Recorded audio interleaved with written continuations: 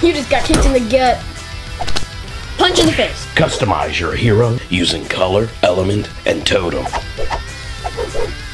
Flip your action cards to determine the winner. Yes! It's my turn now. Collect, trade, battle, and win. A new fighting card game has arrived. Play VT Heroes. You tuned in to the place to be. You tuned in to HNIC. Head nerds in charge. You tuned in to the place to be. You tuned in to HNIC. Forget about the way it used to be. This is not a damn democracy. We are in a state of emergency, and my word is law. There's only one boss in this place, and that's me. The HNIC.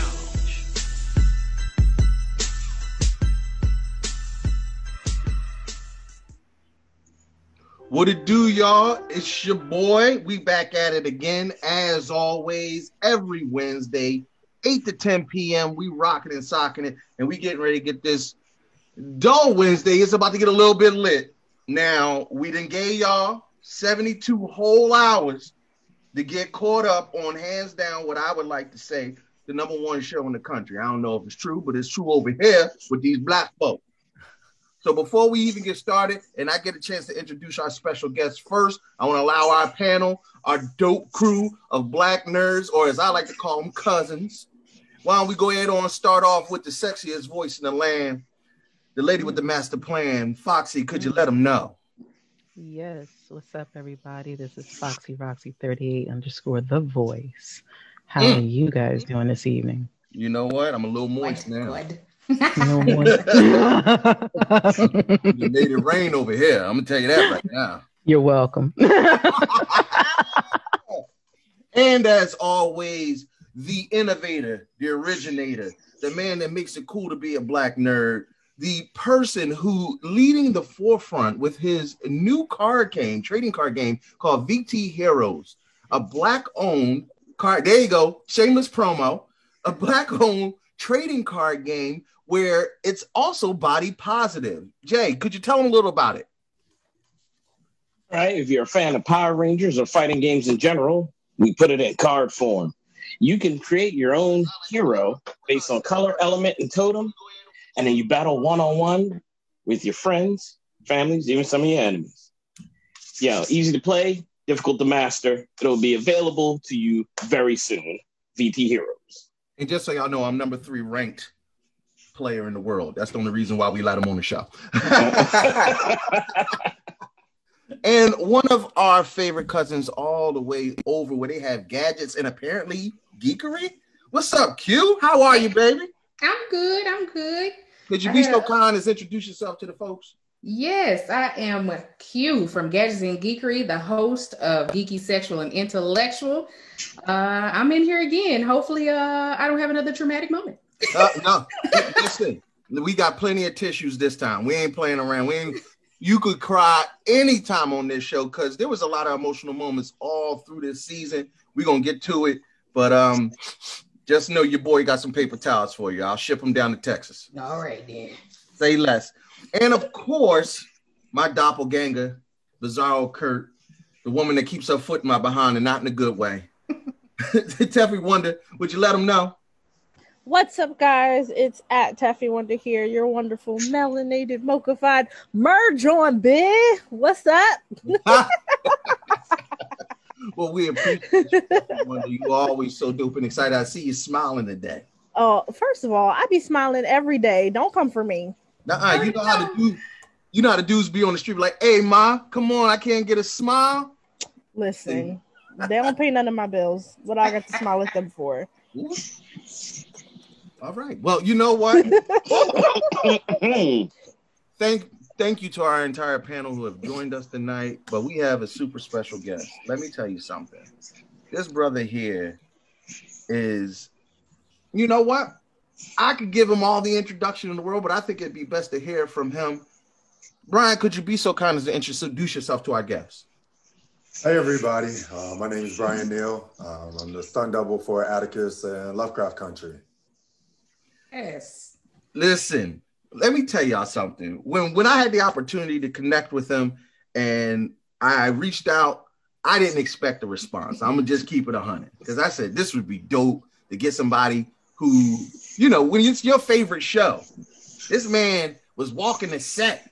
He was smelling the show goss. You know what I mean? I know they CGI. Don't look at me like that. Because if they are real, Brian, you need to warn us. I want one. I definitely want one. Honestly, we were going to get in. You know how we usually do our normal procedure. Typically, we get right into hot topics, but this entire episode is dedicated to Lovecraft Country, dedicated to Brian, hearing about his insight, especially behind the scenes, things he's experienced, and we're going to get pretty much in-depth in our feelings of the entire season. But of course, first things first, always help us to extend our reach. Head Nerds in Charge, #1 web show for this geek stuff in Philadelphia, but we want to make sure to expand. So what I want you to do right now is I want you to hit that share button. I want you to hit the share button and drop it in all your geek groups, all your personal pages. Share it to everybody. If you're in the Lovecraft Country group, go ahead and share it again. They don't mind because you know what? We have literally devoured this entire season, and I think everybody needs to either be made aware of the series so that they can support it fully so we can definitely ensure that we get multiple seasons of this. Where else are you going to get black sci-fi, horror, retro, adventure? I don't even know what it fit all the genres. Like trying to explain Lovecraft is a little bit difficult, but you can start us off by making sure you share the content and put us in anywhere you think Black nerds exist that would enjoy this conversation we're about to have. And you can communicate with us live. We're definitely monitoring the Facebook chat, and we're looking for all the comments. Feel free to ask questions for Brian. And, you know, as we go through them and scroll through them, we'll ask them and relay them to him. Or, as always, I got the call-in number being dropped into the chat. You can call into the show, 267-271-4219. I'll put it in the comments to make sure that the number is there for you to access. But as always, if you call up here, don't talk crazy because I hangs up fast. I guess that means you're not picking up for my sister tonight. No, I'm about to put it up with her.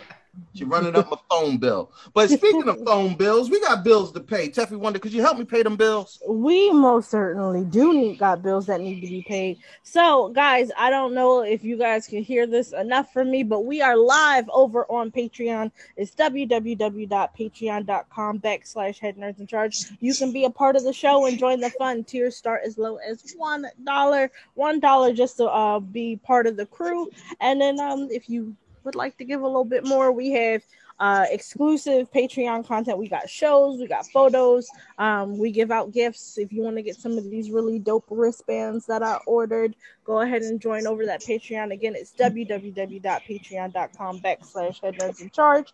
If that seems like not enough, if you feel like you gotta wear Head Nerds in Charge on your body, baby, we also have merch. Head over to GJApparelStore.com. It's GJApparelStore.com. I'm gonna drop the link in the chat for you guys, but we have t-shirts, hats, and hoodies. Y'all know it's starting to get that little fall chill in the air. Copy your Head Nerds in Charge hoodie. They feel nice and cozy and lovely, and it goes with all your best outfits. So help us get out to when they open cons back up. Help us get out to these cons. Help us do more photo shoots. Help us meet more people, wonderful people like Brian here. We need your support to do that. So patreon.com/Head Nerds in Charge, and then head over to GJ Apparel. We have a 10% off discount code. It's NERDZ, NERDZ, nerds with the Z on the end. Get you a t-shirt, hat, and hoodie, and make sure you send us a dope pic of you and your merch. Thank you so much, Teffy Wonder. And let me tell you, folks, we appreciate all the support that you've already given us. And without further ado, we're not even going to wait on it. Let's just jump right into this. Brian, we all have, I know we kind of powwow. We have multiple questions for you.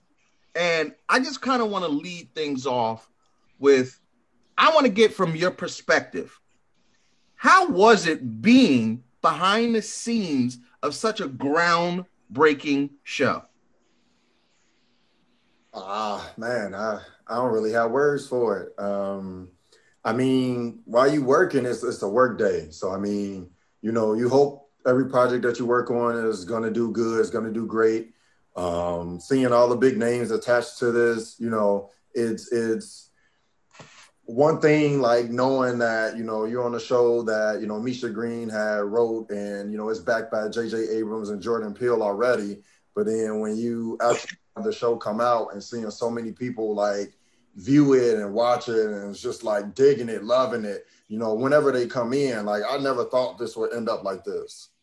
I mean, we started, like we talked before, back in 2018. And I mean, this was before Watchmen even came out. So, you know, when Watchmen came out, like I watched that whole series and I'm like, man, I hope Lovecraft even close. He said, I hope.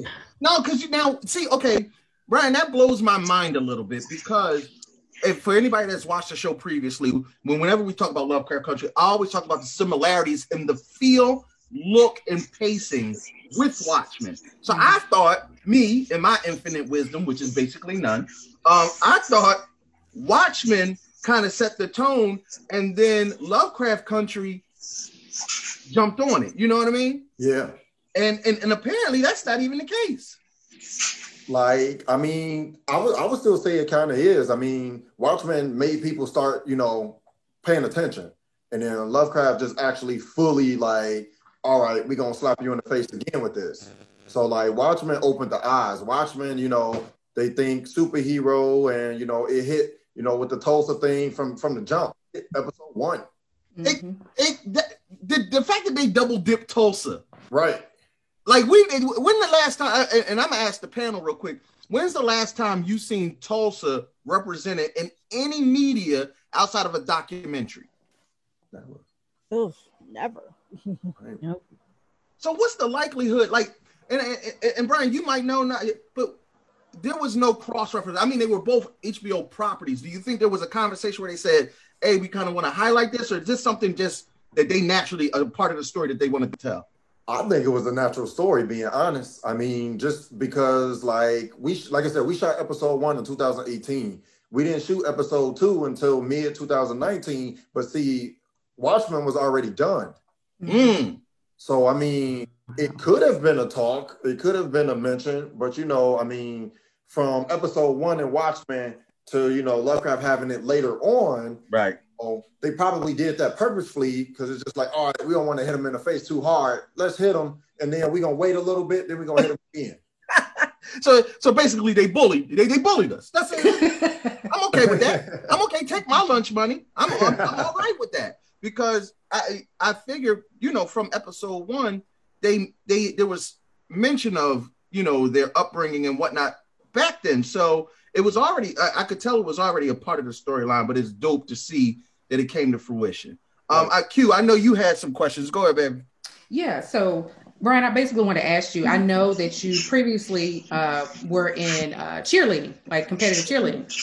So I wanted to know, how did you get your foot into the stunt world, if you say, and do you think cheerleading, or for anybody else, martial arts would help further their career if they thought they wanted to? Oh, definitely. I did cheerleading, gymnastics. I'm a tumbler, so I like tumbling.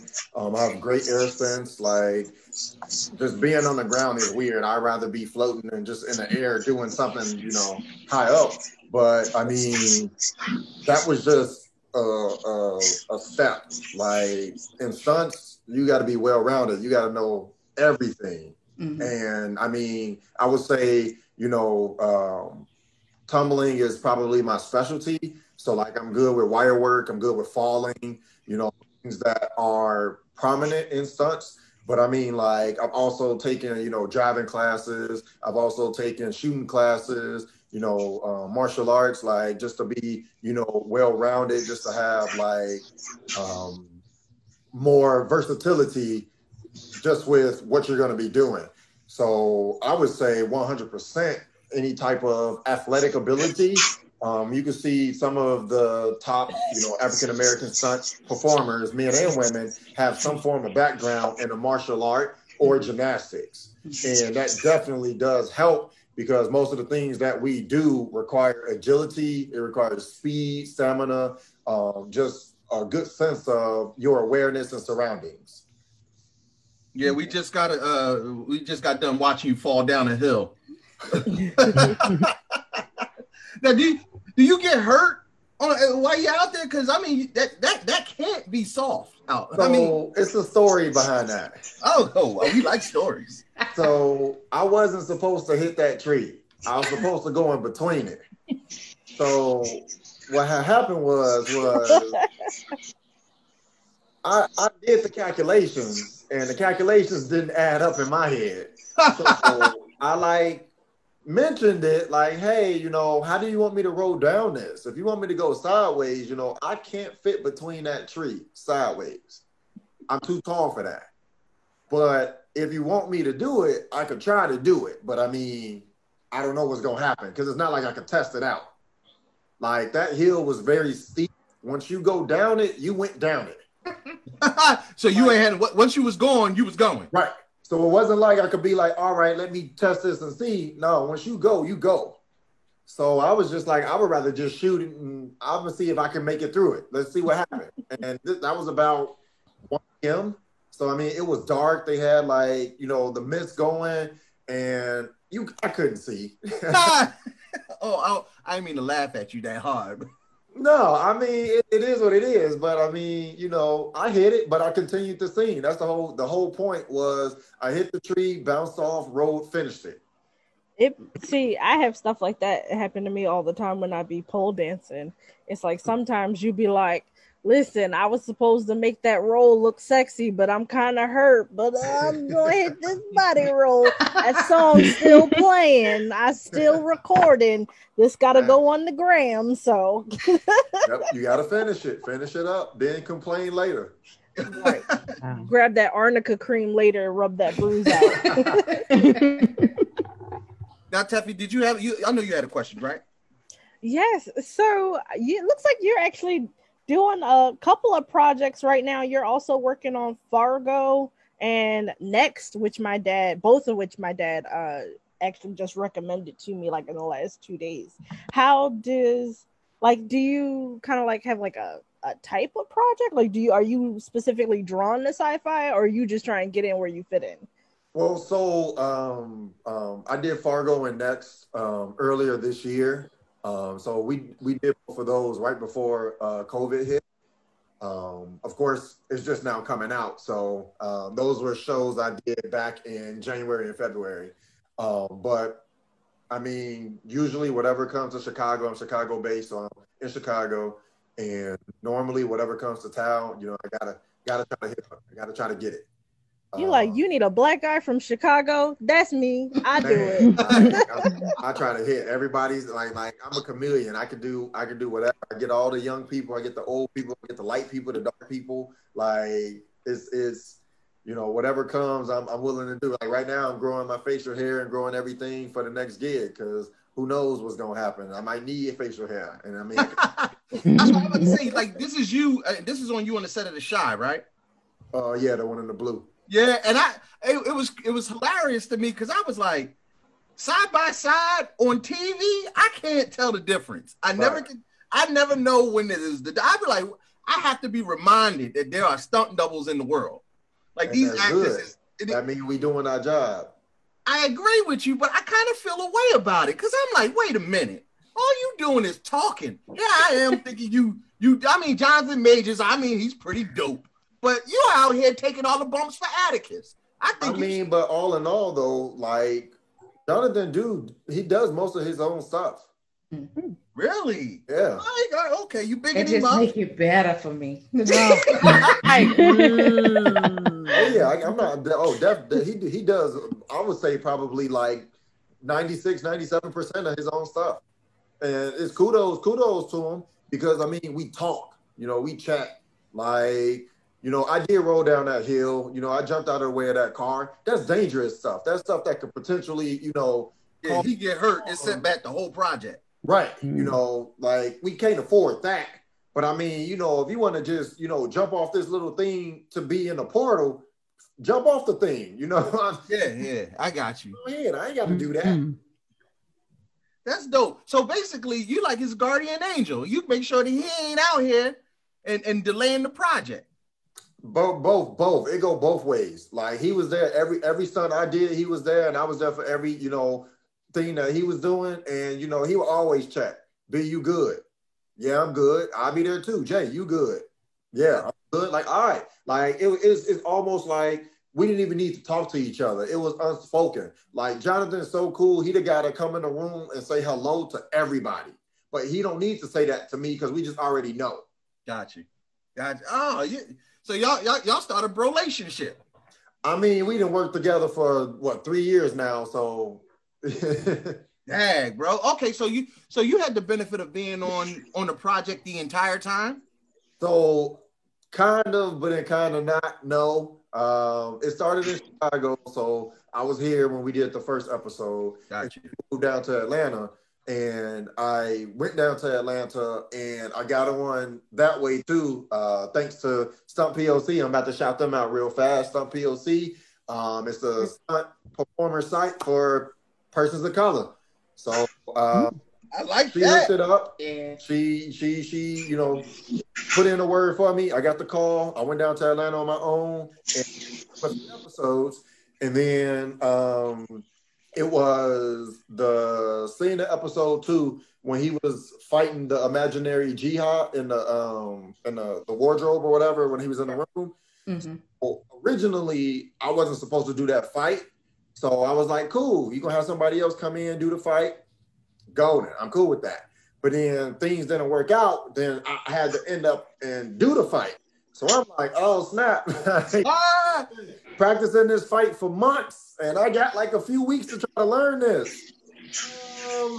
I'm not a fan. Let's see how this goes, though. You had to do that entire fight choreography because that's where like they get put through. I think it was Jonathan Major. I mean, basically, Tick put her through the table, right? When he was imagining everything. That's the part you talk about. So right, but wait. So I was supposed to be doing the fight, so now I'm training to do this fight while I'm still doing the stunts for the rest of the stuff. So I would have to be there early learning this choreography. Wow. Have to, go and crash this Bentley or, run out the scene. Hold up. You crashed the Bentley? Huh? You crashed the Bentley? Yeah, episode 2 when it hit the force field. Oh my God. What? You got the crash today. There ain't too many black folk in the world that can say, I crashed the Bentley. I mean, all of us was the car was full of all the stunt people, but like we all was in there for that crash. That crash was. So okay, I don't want to get you off track. Finish telling your story, but we're going back to this Bentley. Oh yeah, but so they actually did hire another guy to come in and do the fight scene because I was, it was just all hectic. So I didn't actually do the fight scene. Got you. The other guy didn't do it. Jonathan did that whole fight. Wow. That was a lot. That whole knife fight, because that was the knife fight, right? Yeah. Oh man, I couldn't even imagine going through all that. That was Jonathan. I was trying to give kudos to the other guy, and he was like, "Man, I can't even take it." Jonathan did that. He come out like, "Man, I ain't even do that." I was like, I mean, that's just how Jonathan is, though. But like, as much as I was learning how to do the choreography, he was too. It was just for the fact that, if something happened, somebody got to be there just in case. Right. Or, I know Jonathan. Jonathan, he'll do it all if he can. Being 100, he'll do it all if he can. But, I mean, it comes to the time where it's like, we can't let you. Because they're not trying to lose that money in case he gets hurt. Because, hey, listen, bro, we need to be staying on schedule. Hey, but like I said, he's very, very like in shape, of course, as y'all seen, and like he's very athletic, and he's a very fast learner. He got a couple abs. I mean, oh my God, he has all of the abs. Yeah, like, don't hate. Don't be a hater. No, I mean, kudos. It's been such a pleasure, like riding with him. Like, Jason, why you looking like that? He got all the abs. Yeah, I know. Here go Brian. He had to bring up abs on the show. Used to have all that, but now I'm nothing. Sad. I was over here eating fried chicken before the show. I could be doing fight choreography too. Put that chicken down. Yes, ma'am. Now, Jay, I know you had a question for Brian, right? Yeah. I wanted to find out. Even if it's outside of Lovecraft Country, was there ever a stunt where you had to second guess yourself, like truly second guess yourself, like I don't know if I really want to do this one, but the paycheck is There's nice. Nothing outside of Lovecraft Country that was that. It was only Lovecraft Country. Sometime I was guessing my decisions. You heard him say, "I looked at that tree and was like, oh no." Man, the biggest one, which is, I mean, I'm still new in my career, but like the best thing I think I've ever done was jump out of the way of that car. Like that's the highlight. That's gonna be the highlight of like my career right now. It was break it down for us. Weird night, huh? Yeah, break that one down for us. Which one would you had to jump out of the way of the car? Inside the cabin. So in the cabin when yeah. In the first episode. Yeah, in the first episode. So like I don't even know what I was thinking, but like it was a whole setup. It was supposed to be this whole thing where we in this cabin, you know, the officer just turned into, you know, the monster, and we were supposed to simulate like him getting hit by the car, flying into the wall. I'm jumping out of the way, the car coming through. Like it's supposed to be all this stuff. So during rehearsal, one of the stunt performers got injured. One of the rigs was too high. It was set too high, and he got yanked really hard into the side of the wall, and he had to go to the hospital. But after that, you know, I'm thinking like, all right, we about to scrap this because, you know, my man just got hurt. It was like, no. Oh, man. They came back in like nothing happened. It was like, you ready? I'm like, ready for what? They was like, we still gonna do this. Wait, Brian. Did your blackness kick in? Like, hold on. I don't care whose country it is. This is America. It kicked in. I was confused because my mark just went to the hospital. So like how it was set up, he was my mark. Like when he move is when I jump. When he move is when I jump. Now he not here. Oh, so you just had to time it. There you go. I'm so glad you're here. So if you see my video that I posted, you see I'm just waiting there. Like, on TV, you see they edited out where it's his eyes and then it's a jump. Now, I was sitting there for about 6 or 7 minutes thinking. Like this. Like, I'm like double dutch. He said, not only are we going to put your life in jeopardy, but why don't you think about this for the next 6 minutes? Bro, there was no way we could time it. So like they like simulated headshots, you know, or headlights coming to the cabin. I had this little small hole that was through the cabin so I could see the light. And I'm like, man, Brian, did you piss somebody off on the set? Because that sounded like a setup to me. Because you like by all means, everything was safe, everything was organized. Like, if you really want to know, the car was definitely not even directed at me. Like the car wouldn't have hit me even if I didn't move. Got you. All camera, you know, the way the camera was angled, it just got you. The movie magic. Right. So that's why it was important I time it right so you wouldn't see that. Got you. Okay. My video, you see the car come through and pull back because it was on the bungee cord. Got you. All right, because you had me nervous out here, B. I'm like, oh. Nah. You know, we want to have an interview. But it was still dangerous. I mean, he was really hoping that Jesus would take the wheel because, like, he was like, like, please, Lord, I didn't finish that game of Words with Friends. Like, I'm in the lead right now. Come on. Well, it was a lot. So I mean, that hill that I rode down was literally behind the cabin. So like, if that car didn't stop, she would have kept going down that hill. Like it was a lot of things that went to the safety of myself and Bethany, who was the double driving that car. That's because y'all got to trust each other, right? Correct. So like I said, like it was no way we could actually play it through. Like what y'all saw was the one and done. We did that one and done. That's what y'all saw. Everything we did was what y'all saw. It was no other takes. That was like it. She threw, as soon as I saw that first piece of wood, I jumped. Wow. See, I'm gonna bring up. This is you that night, right? Yeah. And I'm gonna assume this is not your blood, right? Please. No. So what's actually funny, and I'm surprised nobody's really tried to do it yet. So when our heroes are laying on the ground and the officers are over them, and the first officer gets basically eaten and the blood splatter, us. Wow. Okay. So basically, did they just throw the blood on you, or did they throw it? They shot it at us. Did they throw it? We got sprayed. So what is that fun though? But does the blood in the face make it a little bit more difficult to do the stunt?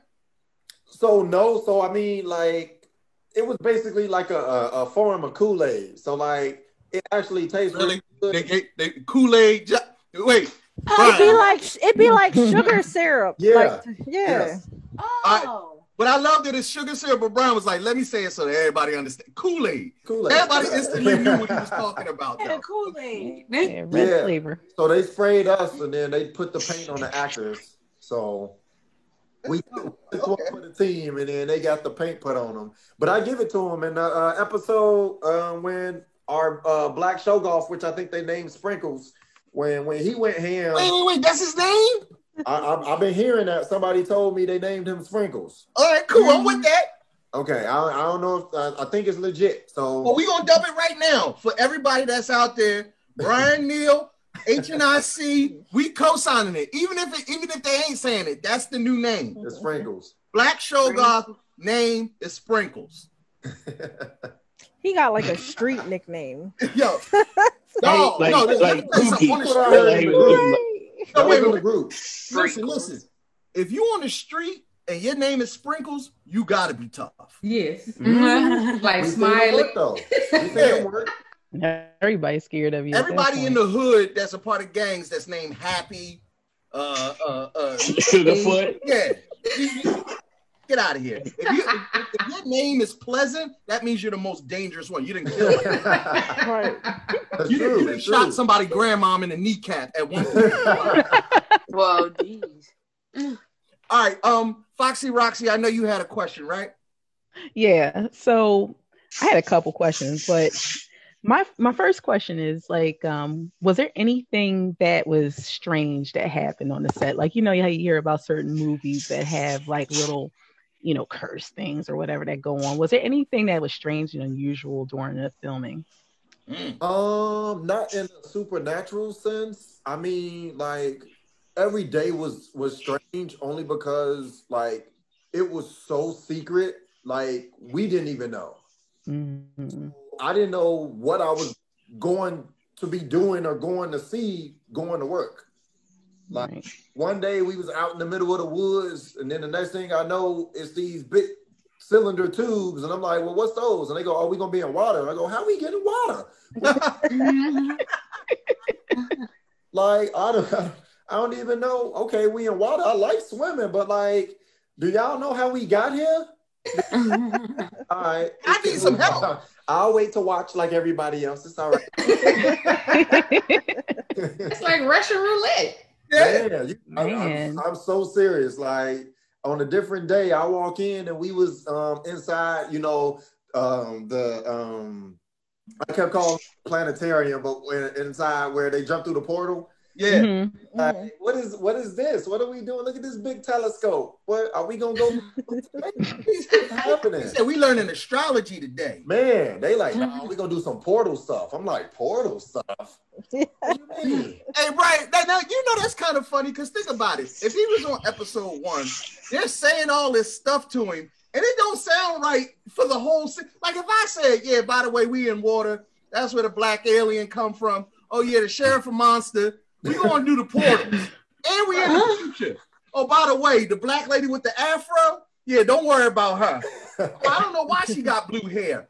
If I was sitting on set every day, I'd be like, this is some bullshit. This is going right. This is going right to DVD. I don't know what the hell's going on. This is not going back to hit. Well, what made it worse, we didn't shoot in order. We shot out of order. Wow. So we did, like I said, we did episode 1 in 2018, and then that was it. And then we went to Atlanta, and I think I went down there in June 2019, and we hit episode 3.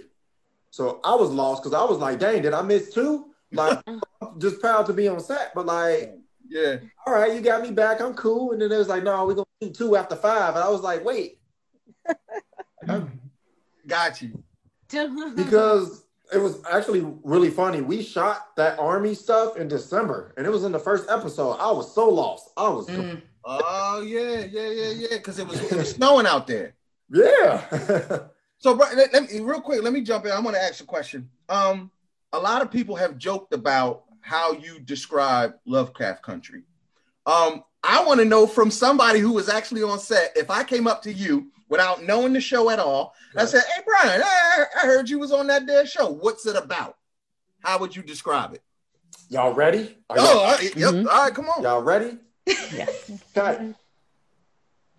So, it's a show about an Army veteran who's trying to discover his heritage. His heritage involves magic, monsters. He's on a quest to find his lineage. Will it keep him alive or will it kill him? Gotta find out. You know what? And you did all right. under 10 seconds. I like Good. Listen, that was gonna be my next question because I was like, I've seen so many people try and describe this show, and it don't make no bit of sense, and it sounds like you trying to turn me away from the show because like they're like, it's black people, and then white people be taking black people's skin. There's magic. There's this monster, and they be eating people. And you can't say all that stuff. You got to leave it at magic and monsters. When you try to explain it, that's when it get a little off. Like, I mean, it's for your imagination. You know, like when you think magic, not everyone's going to be the same. You know, magic could be different for everybody. Monsters could be different for everybody because we all know what the true monsters in this show are. Why did they show this? Listen, and Brian Woke, that's what I'm talking about.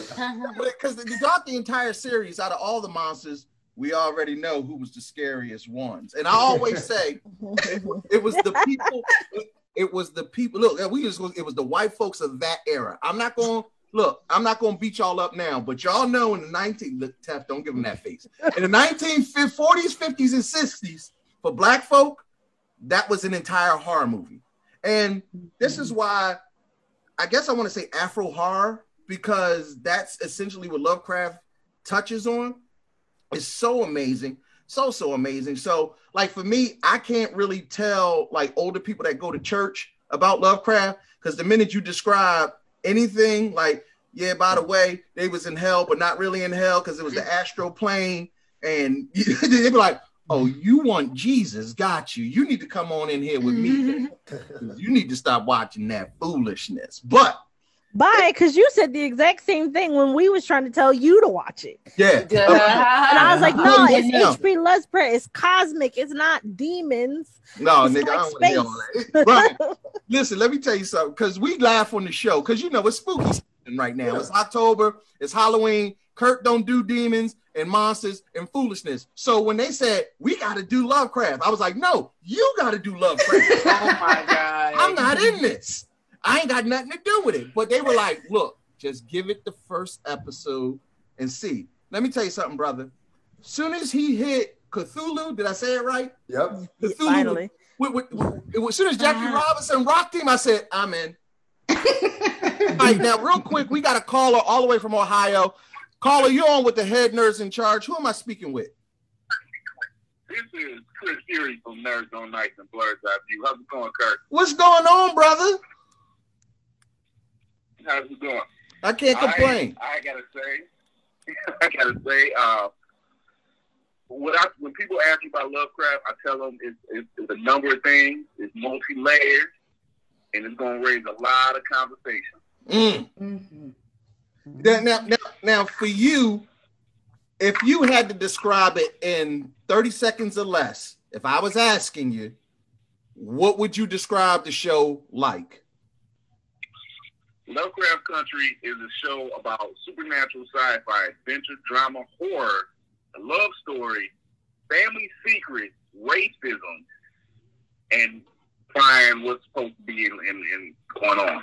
That sounds like gumbo. And it's finally showcasing that we can be the lead. When I say we, I mean black people. Mm-hmm. We can be the lead in all these genres. And they showed that in 10 episodes.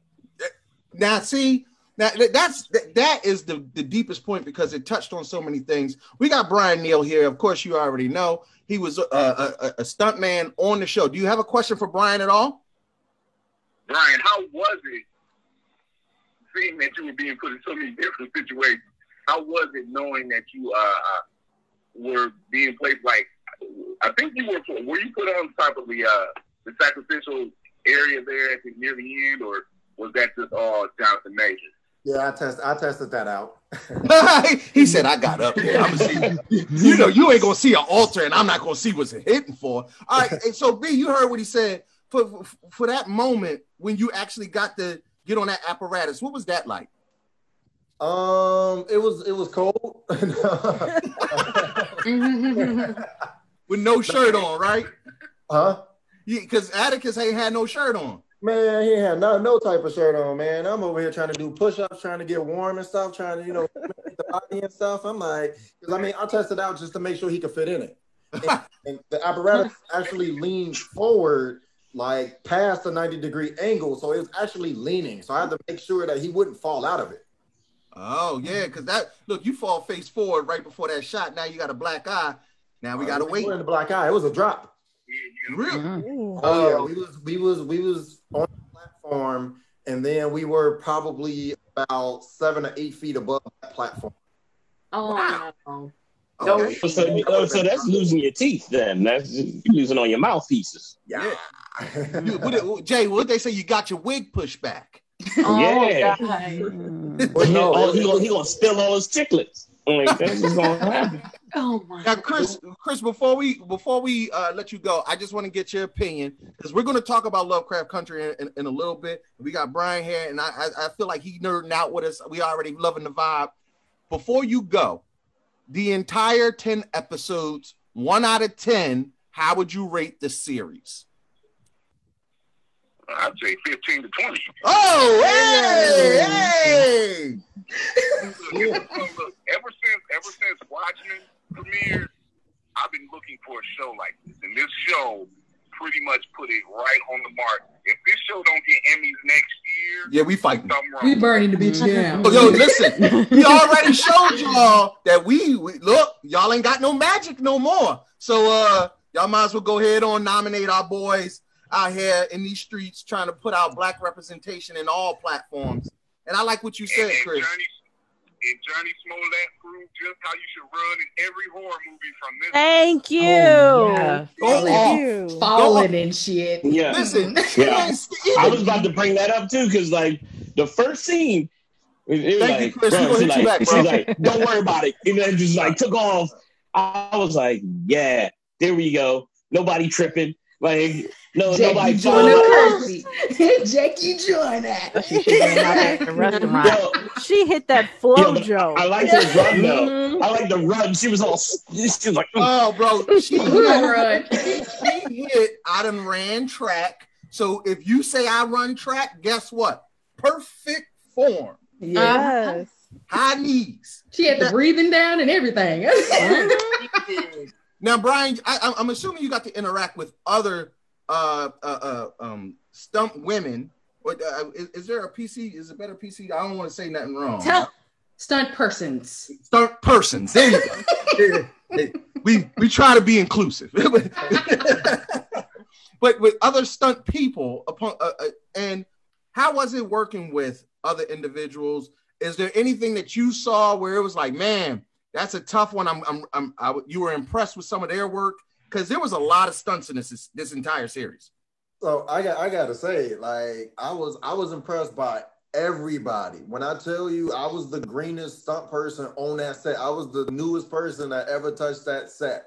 Anybody else on that set had years over me, like years.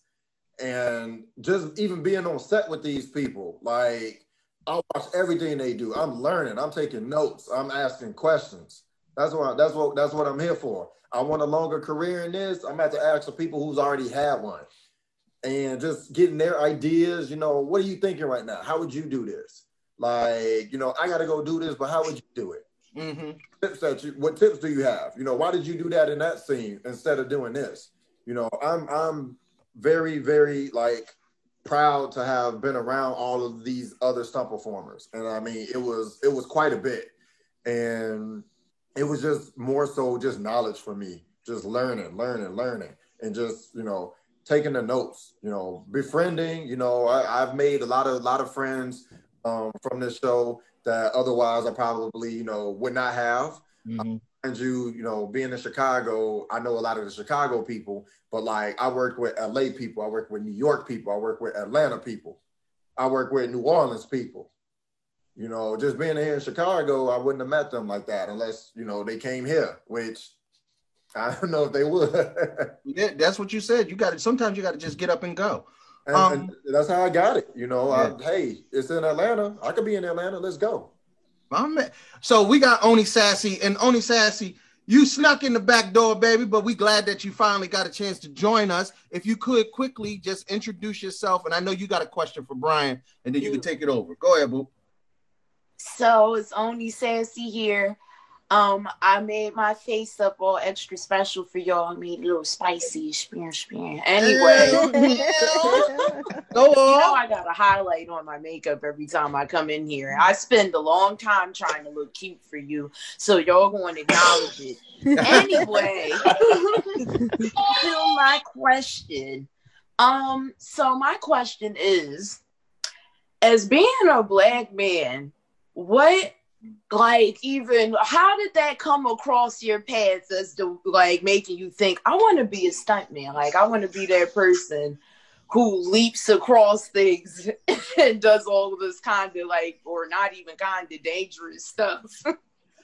I started off modeling, and then I went into acting, and I, you know, used to be on set, and I just would watch the stunt people, and I'm like, I look like so much fun. I could do that. I know I cannot do that. I want to do that. So I just started researching, started looking stuff up. I mean, my background is gymnastics, cheerleading, football, basketball, probably, you know, any sport you probably think of, I did it. And it was just, you know, another thing to do. I would say I'm versatile. I just don't stick with one thing, which, I mean, it could be good, it could be bad, but I mean, I just, you know, want to do everything. So one of my friends, she was a actor, and she got into stunts, and she got her union card from working on a show. I don't remember what show it was, but like it was only one, like she did one thing and got her union card. So I'm like, man, it took me a while to get mine. What you do? And she was just like, I'm doing stunts. I'm like, all right, that's it. I'm going. That's it. I'm going. So I just, you know, hopped on Google, did some research. I found a company in Chicago, which is Midwest Stunts, and I just applied to them. 6 months later, I was doubling Jonathan on the movie Captive State. Wow. Nice. Now, I kind of wanted to jump in and ask you, B. You said that you had did some driving and put that as a part of your repertoire. Did you get to drive? I know you drove. I know you crashed the Bentley, but did you get to drive Woody? Yeah, I drove Woody. Oh, wait. Why you say it like that? I feel like there's a story there. It's a big story. So I didn't know how to drive Woody when I had to drive Woody. Oh, boy. So I say by the graces of everything is how I still was able to keep this job, because I was not doing well at all. So Woody is a 3-on-the-tree stick shift. That is, it's a manual with the gear and the wheel. The shift is inside the wheel. So manual that you're used to on the side, and just turn it sideways. And it's an H shape inside the wheel. That sounds annoying. Yeah, I didn't, you know, understand that or, you know, get that at the time that I had to drive Woody. So because we live in the future. Not doing so well. So I did my research. After a day of not doing good, I went on Google. I love Google. I looked up probably 4 or 5 videos on how to drive the car. So the next day, I was solid. Look at you, quick learner. Listen, you got to be that's hard. Look, that's what I do. Every time I apply for the job, I just show up and then I pretend to know. And then if I get hired, oh my God, I Google what needs to be done. I can see you doing that too. Listen, that's how I became a doctor. Anyway, in what field? So I can stay away gynecology. from it. It was in Brazil. I ain't even Gynecologist. No, he's a street pharmacist.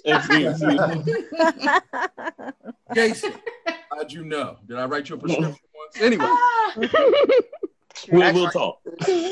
All right, so your sister's calling, and I promise. Look, no, because when we got company, you know how when somebody crazy is in the back room, listen, don't mind that just little cousin Tink Tink. Sometimes she act a little weird. If she drool on you, it'll be okay. All right. Oh my God. Just so you know, this is cousin Tink Tink. So, hey, you on with the head nurse in charge? Who am I speaking with? Stephanie. Hey, what's up, Stephanie, baby? How you doing? I'm watching the show and it's great. You enjoying the show? Yeah. All right, baby.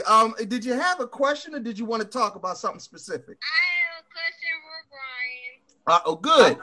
Let me just hold on 1 second, Brian. I'm gonna mute this mic. Let me tell you something. If you say something out of pocket, I swear to God, woman, I'll put your ass in this show.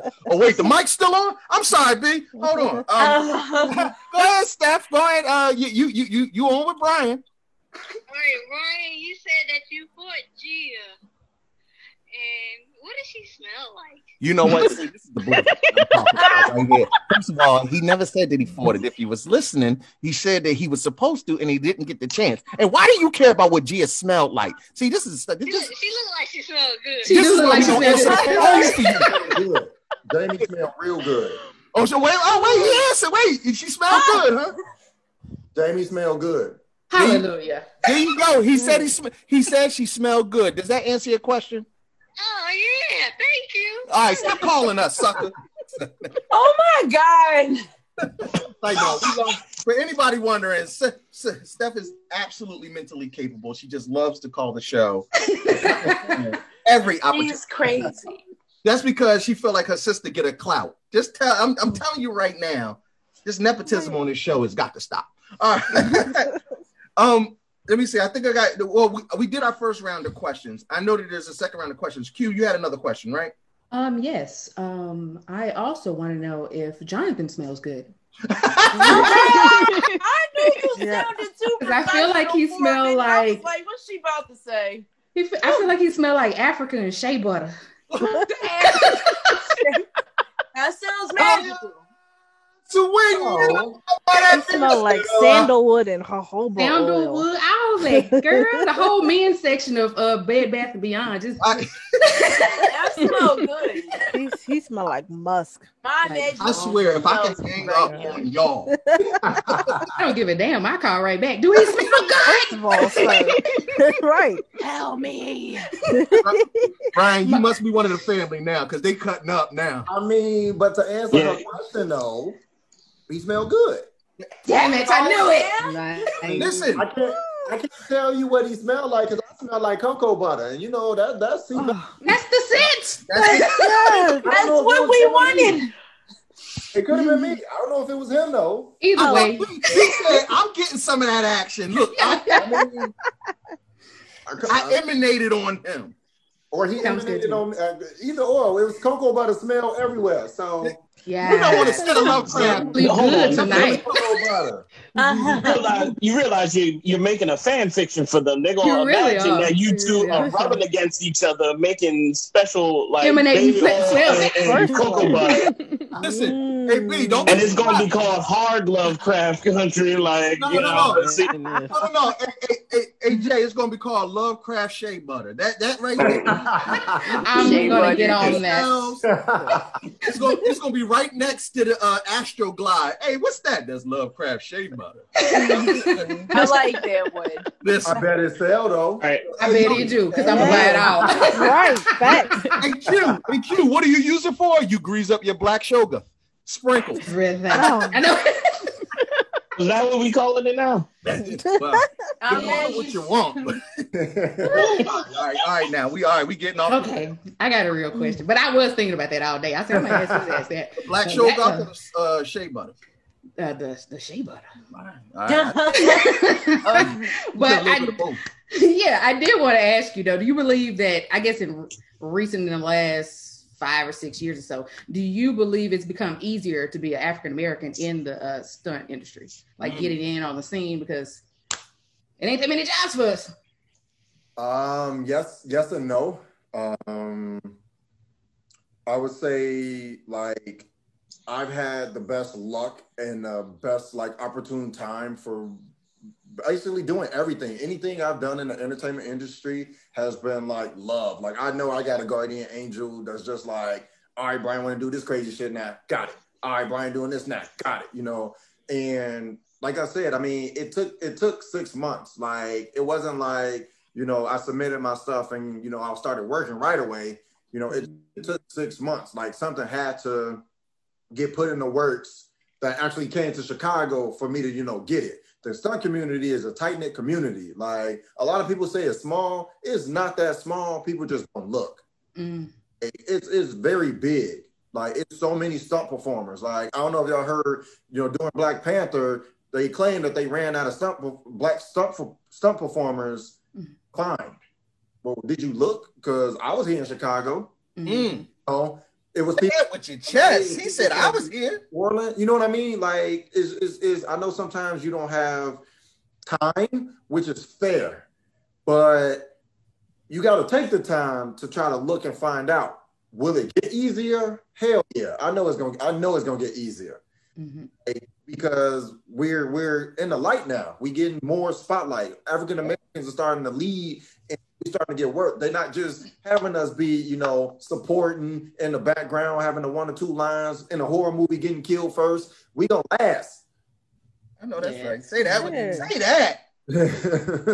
and you figure with more actors actually getting parts, you're gonna need more stunt doubles because if there's no black actors, I can't double for these white folks unless it's got magic in it.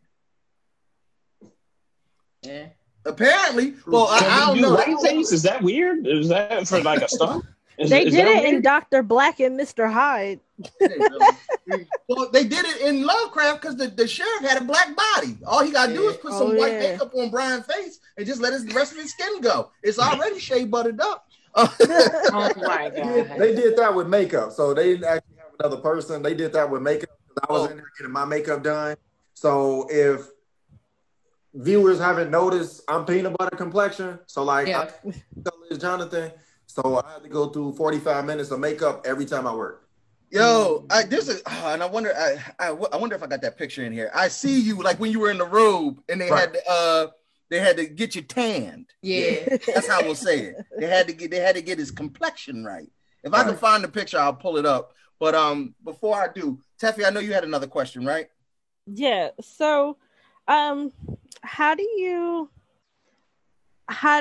I asked you before about having like different kinds of roles. How do you feel about like now that it seems like African American actors are starting to be able to play like a plethora of roles? So now we don't just have hood movies. Like earlier this year, Omar Epps did that. It was bad. It was dumb, but he did the Fatal movie, like the one where he was like stalking Nia Long or whatever. Yeah. And I was like, okay, for the culture, I'm gonna watch it. It was kind of dumb, but it was still like, I was still happy though, because now we're getting to tell different kinds of stories.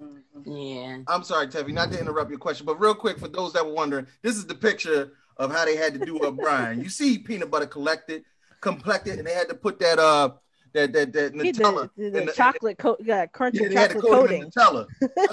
So then he's just a Reese cup then. You could definitely tell the difference, but you can see just to make him fit Jonathan Major's complexion a little bit better. Yeah. But that's so crazy because you look like a whole nother person just from them doing it. That's what everybody say. It's actually so funny because I've really only doubled maybe one or two light-skinned people like in my whole career. Everybody else is darker because my skin is cool with makeup. Like I don't break out. I don't have Gotcha. Get whatever. He went from a cool 350 honey caramel to that 435 dark chocolate. He got that Morris Chestnut complexion on there. Yeah, multifaceted. But like with it, it's actually like funny because people do they get confused. Like me and Jonathan would be on set and we'd be standing there and they're like, I'm like, I don't think we look alike. It's him. I know you ain't looking for me, Jay. People be confused. Hey, B, stop that. You ain't used that to your advantage at least once? No. You ain't try to get in the VIP? He let him leave his makeup on. And yeah, that's what I was going to ask. I was like, did you get a hold of some of that makeup to take with you so you can just be in there and be like, yo, you ain't see me in Low Crab? See me in Lovecraft. Y'all can let me in this club. Y'all know me. Small. Y'all think it's just I don't walk right into Misha's office like, look, I this line. I need $1,000 right now. Oh my! Why don't you go into that petty fund? One of the few who could tell us apart. Say it again, Brian. Misha was one of the few who could tell us apart. Misha when it was him. Wow. Curses. All right, then we would have had to hustle Jordan Peele or one of them. Hold on, J.J. Abrams wouldn't have been able to tell the difference. That's who should have gone to. Racist. It's not Kurt's fault because we know J.J. probably confused Magic Johnson and Dave Chappelle before. So like, just saying. He saw Jordan Peele. Was like, you Key, right? Like, nah, that's the other one. No, it's like no. I loved you in Predator. You know you don't watch this show, but what you do. We're gonna ask a couple more questions, and then we're gonna jump right into reviewing the entire season of Lovecraft. Did anybody have any other questions? Yeah, I got a quick one. I know that with any sport, it has a shelf life. So, what is the lifespan of a stunt person? Good question. Ooh, that's good. I mean, the career lifespan. Yeah. Good. Well, she prepared, bro. Let me just throw my damn questions out the window. Well, I mean, it can go for as long as you can go. The end goal is to eventually become a coordinator. Now, coordinators are becoming second unit directors. So, I mean, you know, as far as actually doing the stunts, I still say is no end. I mean, I worked on set with people that were in their upper 50s still going. Like, I'm trying to be like, yeah, let's go. And I mean, like, still healthy, still in shape, like, still look good. And I mean, like I said, you know, for me, you know, I want to eventually become a coordinator. I don't know right now if I want to eventually do second unit directing and stuff, but I know I want to coordinate. I know I want to get to that point where I'm coordinating, you know, all the crazy stuff. So I ain't got to do it no more. He said, I ain't don't hurt my body. My coordinator for the show even was doing. So I mean, you never out of it. You out of it if you want to be, but you don't have to be. And I mean, you know, some people get hurt and they're forced out, which, you know, that's the sad life. You know, we've lost stunt performers. You know, it's very dangerous. Don't get me wrong. You know, it goes as easy as tripping and falling to, you know, jumping off of high buildings, you know, dodging cars. It's a lot of stuff that goes in that's all dangerous, all calculated, and all planned out. But we all know everything don't go as planned. So you got to maintain safety all the time. But it has a infinite shelf life test to answer that. It's infinite. You go as long as you're willing to go. Yeah. And I know Jason's got a question, but before Jason asks his question, I just want to say this. Is there any way that like possibly a 6'2", 300-pound man could become a stunt double? And I just want to double when people eat. Oh my God. That's all I want to do. I just want to look. You don't like to eat that? You got an allergy? You got a peanut allergy? Just put me in, coach. I got you covered. All right, Jason, go ahead and ask your question. Yeah. All right. One, props for having a black cat. I as well have a black cat. Oh, So- yeah, everybody in the chat was like, we just got photobombed by a cat. Wait. Yeah, like cats just They live was their like, you lives. got They your don't own care little what you Black doing. Panther over there. Creeping. So cute. His name's Sprinkles. Go ahead. When it comes to stuff like horror and sci-fi, I'm a big fan of practical effects. How much was that implemented into the series? Oh, like I would say this show has a great imagination because we had to. Stuff wasn't really there. Going back to like the show wasn't there. We had cutout boards of what we think they was gonna look like, which actually they did a really good job with what we saw and how it actually looked animated. And like I was mentioning the portal, there was no portal there. He was just jumping into air. But like it was a lot. And actually the coordinator for that guy was amazing. Like he could probably see into the future because he was just doing stuff that like it's like he saw it. Like we out there looking at nothing, but he saw everything in his head and he's like, we'll handle that. Go ahead and do it. We'll set this up. Light that on fire. We got it. Oh, Brian, feel free to cuss. This is a. We do that. Oh, okay. I was trying to. No, you can go ham, brother. This is consider this. Sir, we not supposed to be cussing like that no more. Hey, listen, he all right. Brian, you at the cookout. Just, you got a limit of 2 F-bombs and 1 N-word. So you good. Okay. Hey, 2. Just one? Just one? He's a fucking genius. My man. We got one more. My man. He said, you know what? Let me use this thing up right. It's worth it. Load the clip. Oh, I used to, on set, like when John was doing his thing, I'd be by him. I used to watch, like, I just don't watch what we do. I just don't watch my actors. I'm out there learning everything. I talk to the cameraman. I talk to everybody that says, you made this set, what you do? How long it take?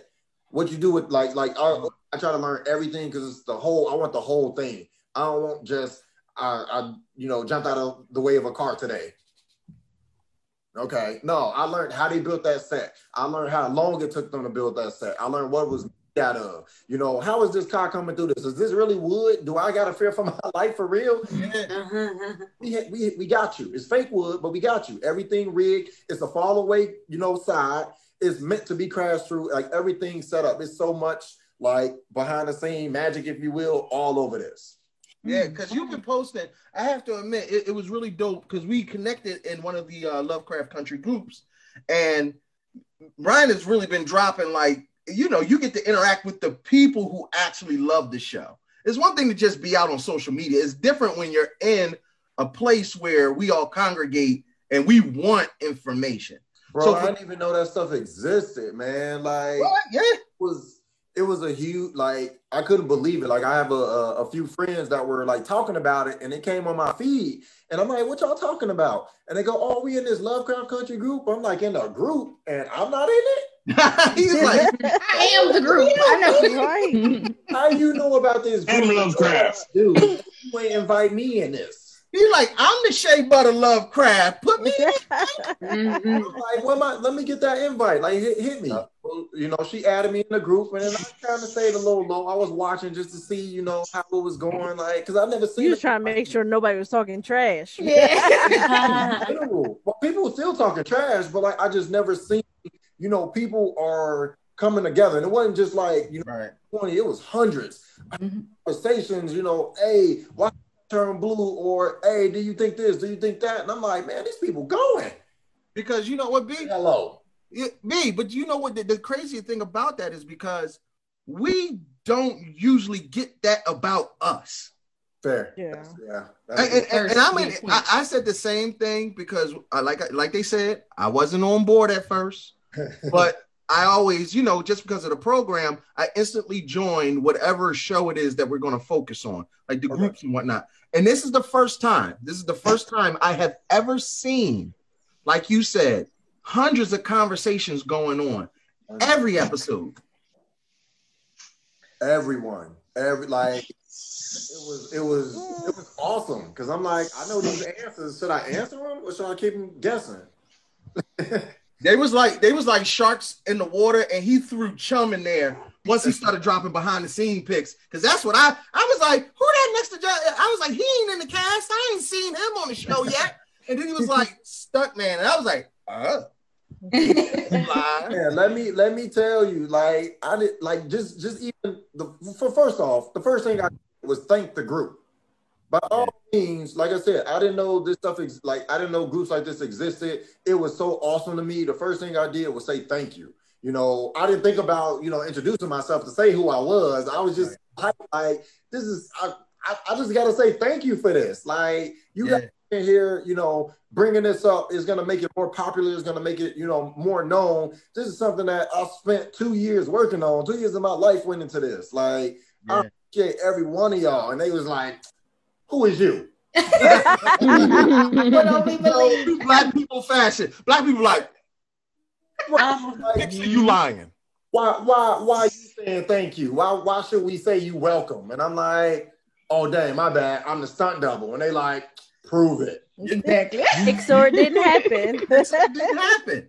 Prove it. Right in the admin. Right. You don't know what phone, do you?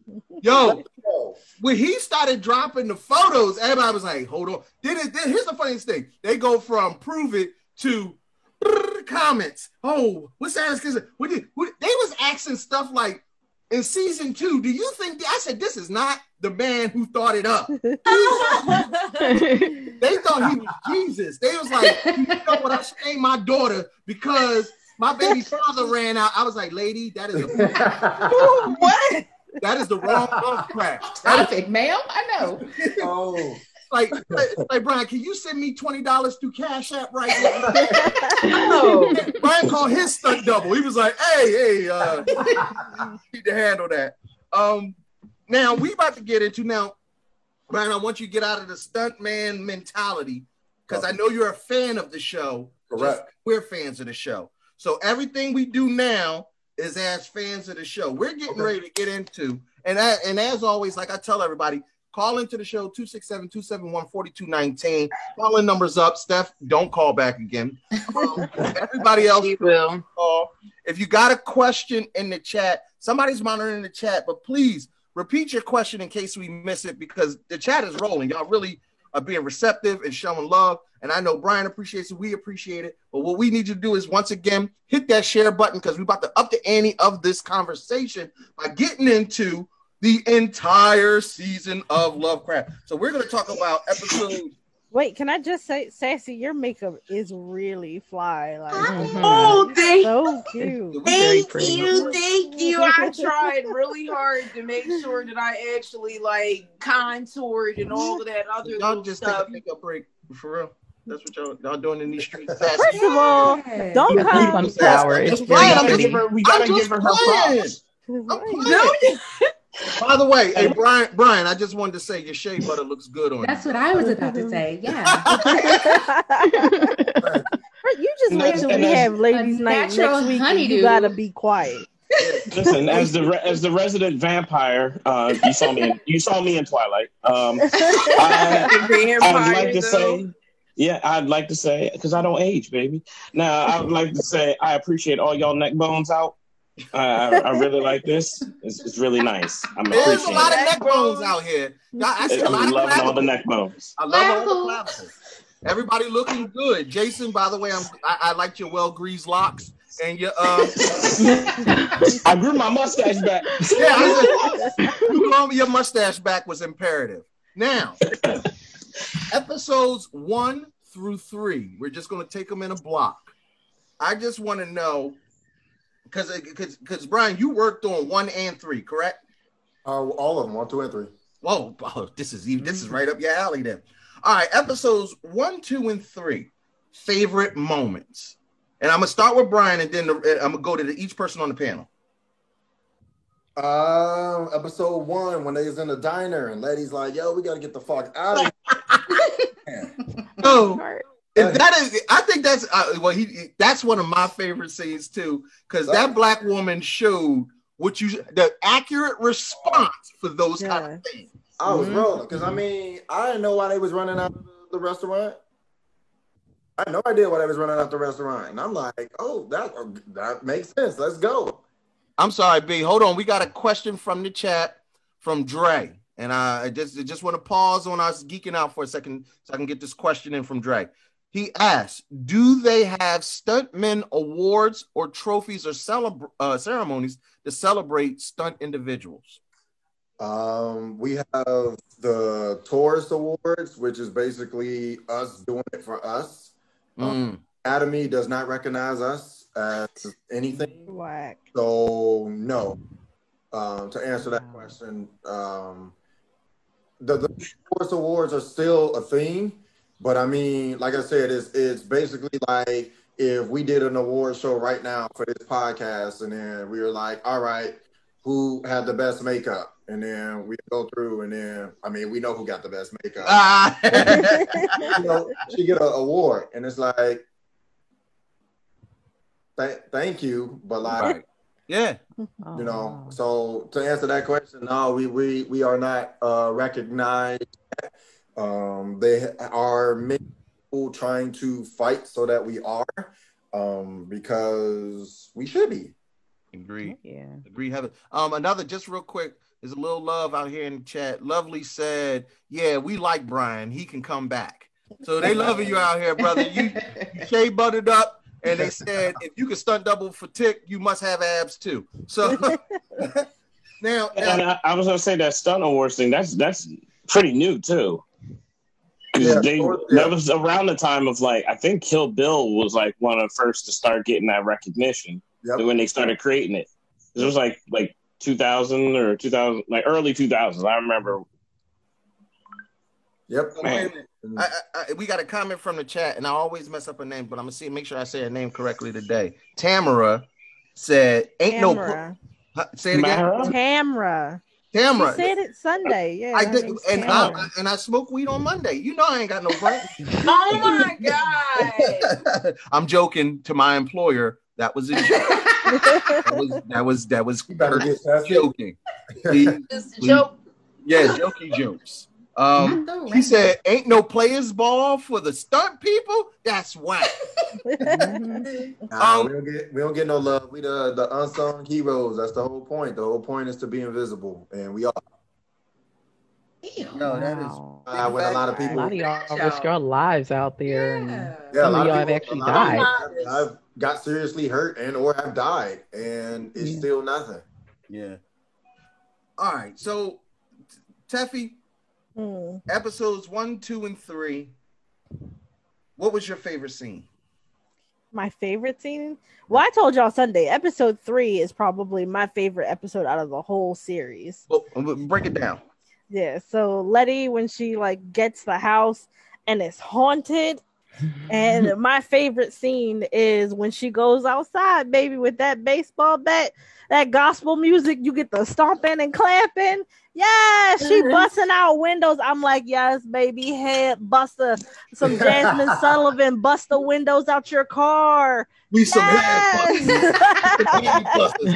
I knock a hater out because we some head. And then when she exorcised Hiram from the house, get the fuck out of my house. Yes, bitch, tell him. You can't, no, for real, because like after having to go through like my surgery and literally almost dying, when she was like, this world is different than I thought it was, but I can't be afraid to live my life and I have to stake my claim in it.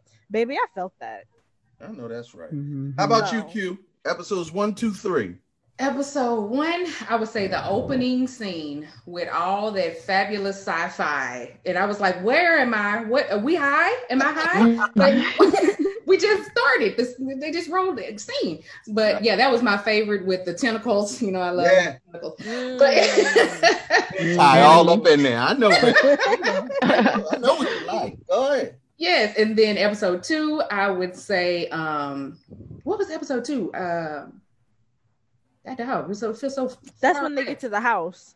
Yeah. So the scene with the cabin, and I'm like, you was trying to kill us. Now you want us to risk our lives to save your asses? That's nah. We all dying. We all fucking dying. I ain't running shit. Track what? No. I'd have sat down. I'd have sat down like. Shoot me, Baxter, because either way, we all dying. So get it over I'd with. put some hot sauce on myself and be like, "Come on, Shogas." They intimidate me, and we all gonna die. Your logic is flawed. Yeah. Wait, what do you say? Throw my body in the sea with my ancestors who knew that it was better to die than to be locked in bondage. I'll dive in. Like, what? You're flawed, sir. And then episode 3, my favorite scene is when she called on all the ghosts in the house. Like, let's shut these motherfuckers down. Okay, don't let them hold you in this house. Yes, you are not dead. You can still do this. Yes. And then they got their humanity back. They started to come back to who they originally were before they got mutilated. I was like, you know me, crying. Yeah. I was like, they gotta go take you with that. Yeah. I'm like, they took your life, but don't let them have your death. Ooh. Yeah. That's promo. All right. A word. Foxy Rocks. Yes. My favorite part was the first episode where they're in the Bentley. No, they weren't in the Bentley, but the Bentley just kind of came out and just recreated that whole force field. And I was just sitting there, I'm watching this, and I'm like, okay, it's a whole lot of stuff going on. And all of a sudden, the other car crashes in. And I was like, wow, that's pretty cool. Also, too, the scene in the diner, that like just how they just came in and they just can't call themselves having a seat. And I'm sitting up there looking like, y'all in this white diner. You think they're going to serve y'all? Y'all just confident about this, And then Letty hears what's going on and way she just bolted out of there like, yo, we're going to get out of here, and that was pretty cool. And of course, the second episode, I think probably with the whole cabin situation, they all were good. I liked them all. I can't even really say which one was my absolute favorite, but I do like the first scene, I think, the most. All right, dope. Sassy.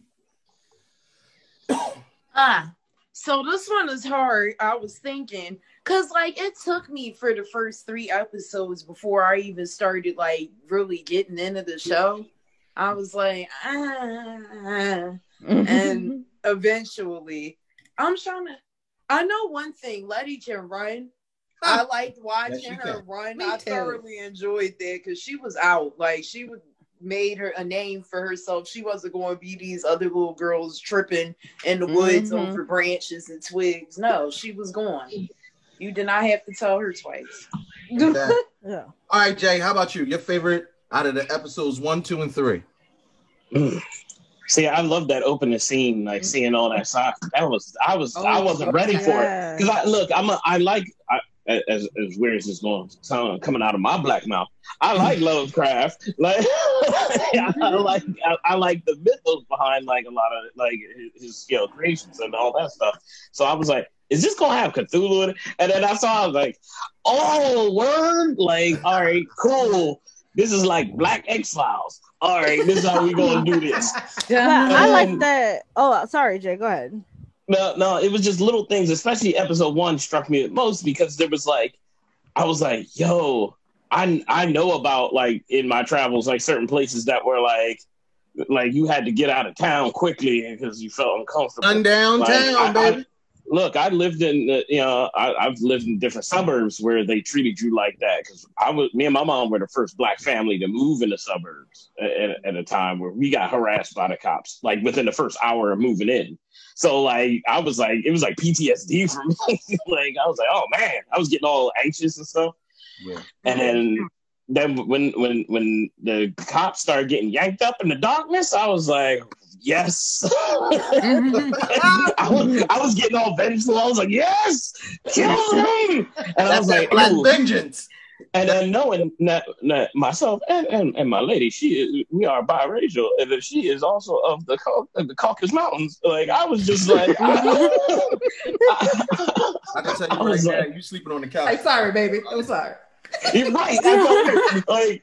But then when I love my favorite scene in episode 3, when she was busting out them windows, but they came with the getaway deal where they was put everything in the trunk and speed off, and then it was we ain't got no weapons. Yeah. I was like, I don't know how the windows got busted out. I was loving it. All right. Now, for everybody, we about to move on to 4, 5, and 6, but I just wanted to give mine real quick. I only have 2 scenes that honestly I can say definitively out of 1, 2, and 3 were A1 for me. Was number 1, not when she said, I'm Letitia fucking Lewis. It was when Uncle George finally accepted her. And he said it back to her. And to hear sweet old Uncle George be like, because you're Letitia fucking Lewis. I was like, it's something about Uncle George's character that resonated with all of us. He was the uncle, father, big brother that we all wish we had. I really was sad that the character did not continue throughout the series because I was like, they can't kill off Uncle George. No, like, I love him. Yeah, they can kill him. This Negro, and I'm like, I love him. But I thought that point was really pivotal because that's one of the first times because everybody else in her family had basically shunned her at that point, but Tick and his uncle had accepted her. And what Jason said, let me tell y'all something. On this show, y'all have seen multiple times that we talk about protecting Black women, right? I thought that Misha, and I feel like it was her vision in her mind to have Letitia be the one, not Tick. Letitia be the one to bust the windows out, cause havoc, be fed up and angry, but to have Black men in a supporting role. When we say protect Black women, that's what we mean. You ain't had to save her. All you had to do was hide the body. That's all she was asking. Listen, throw weapons and just be. And when the cops come, just be ready and on standby. Back Black women up. I think it should be changed from protect Black women to support Black women because we not out here. It's not incumbent on us as Black men because I got to make every episode deeper than what it is. But it's not incumbent on Black men to save Black women per se. They can save themselves, but we need to be there to back them up when the cops come. And y'all know what I mean by that. When the heat comes, we need to be there to support them and make sure to strengthen that pillar. All right, so now that I went into my bag and got into one little nerd topic that popped in when I freaked out when I was watching episode 3, I peeped that Emmett Till was there. Yeah. And he was like, am I going to have fun on my trip? And I was like, wait, what time of the year is this? And I started thinking, I was like, yo, that better not be Emmett, because I remember the tie and the clothes. And I was like, yo. I had goosebumps when you I was like, yo, they went too deep with me. I was just like, stop. I think that's when we all knew this is going to be different. Yeah. That's when we said, this is not going to be no normal show. They really touching on real topics. And yeah, Jay, good point. Good one to bring out. All right, B, you back up, baby. You got 4, 5, and 6. Talk to me. 4. I like when 4. I love 4. It's my water. It's the water. Little water. But as a fan, I like the whole haunted ghost ship. That was real cool. I like the effects that they had when she came to life. That was just like super cool to me. Right. And then with 5, man, melting Black people. That was new. Changing complexions. I was loving her little switches. I was rolling. Listen, brother, hold on real quick, B, because you actually, and then I want you to go back into your stuntman role. Okay. That is a beautiful Black woman, Ruby. What does she smell like? Oh my God! What these smell? Listen, I'm just saying on that too. Yeah, come on, Brian. Tell me. I want to know what the whole cast. Wait a minute, shut up, Sassy. We got quiet for the Shea Butter and Jonathan Majors. I ain't even asked that question. But I feel like you did. I don't care, Brian. I did. Brian, we real quiet. Tell me about Ruby. Man, like super cool, super awesome. A pleasure to I was never on set with her, but I shared the makeup trailer with her. And wonderful presence, like so kind, so nice. She always speaks. Super, super cool, super awesome. Like watching this, I was like, dang, okay, she could act real good. All right. Yeah, because like this for real in person. Okay, bro, she looked like she smelled like sunsets. Like, smell like roses. Yeah. Oh, roses. Is that what it is? We said roses? Yeah. All right. All right. Like she all right, smelled man. like sunflowers. Listen, I started drooling. Stephanie said you biting on her question. No, yo, that is true. I did roast her for asking about somebody smelling. Now we out. And then you go and ask how somebody smell. I figured if we're gonna be nasty in front of guests, we might as well go all the way. All right, so Brian, go ahead on. You were up to number 4, and how did you feel about number 6? So mind you, like we didn't see these tails. So like I didn't know what the fuck was happening. That was my second one. Dang. Yeah, you wasted it. That's you know what? We gonna show love and give you an extra. You get a third. Just oh my god, you rocking with us. I had no clue like what we were looking at. I'm like, he's in the air, but why? Like, yeah. Mind you, so James Kyson, who plays her first lover, who we actually saw really get the tails brought into him, is like an awesome guy too. And I love him because he was in Heroes, and I can talk about that as a whole nother thing. But wait, Big Brian, you wouldn't happen to be a geek, would you? Do you not see these geek glasses that I have? Hey! Gotta push them up. Right. You gotta hit the drum when it light up. And do the white out. You know what? It's like a superhero. I'm a whole different person, and then now it's you gotta hit that. Yeah, Nani. Hey, Teffy, make a note. Bring him back. I like him. Hey, I want to come back. Y'all better have me back. You damn right. No, I like him.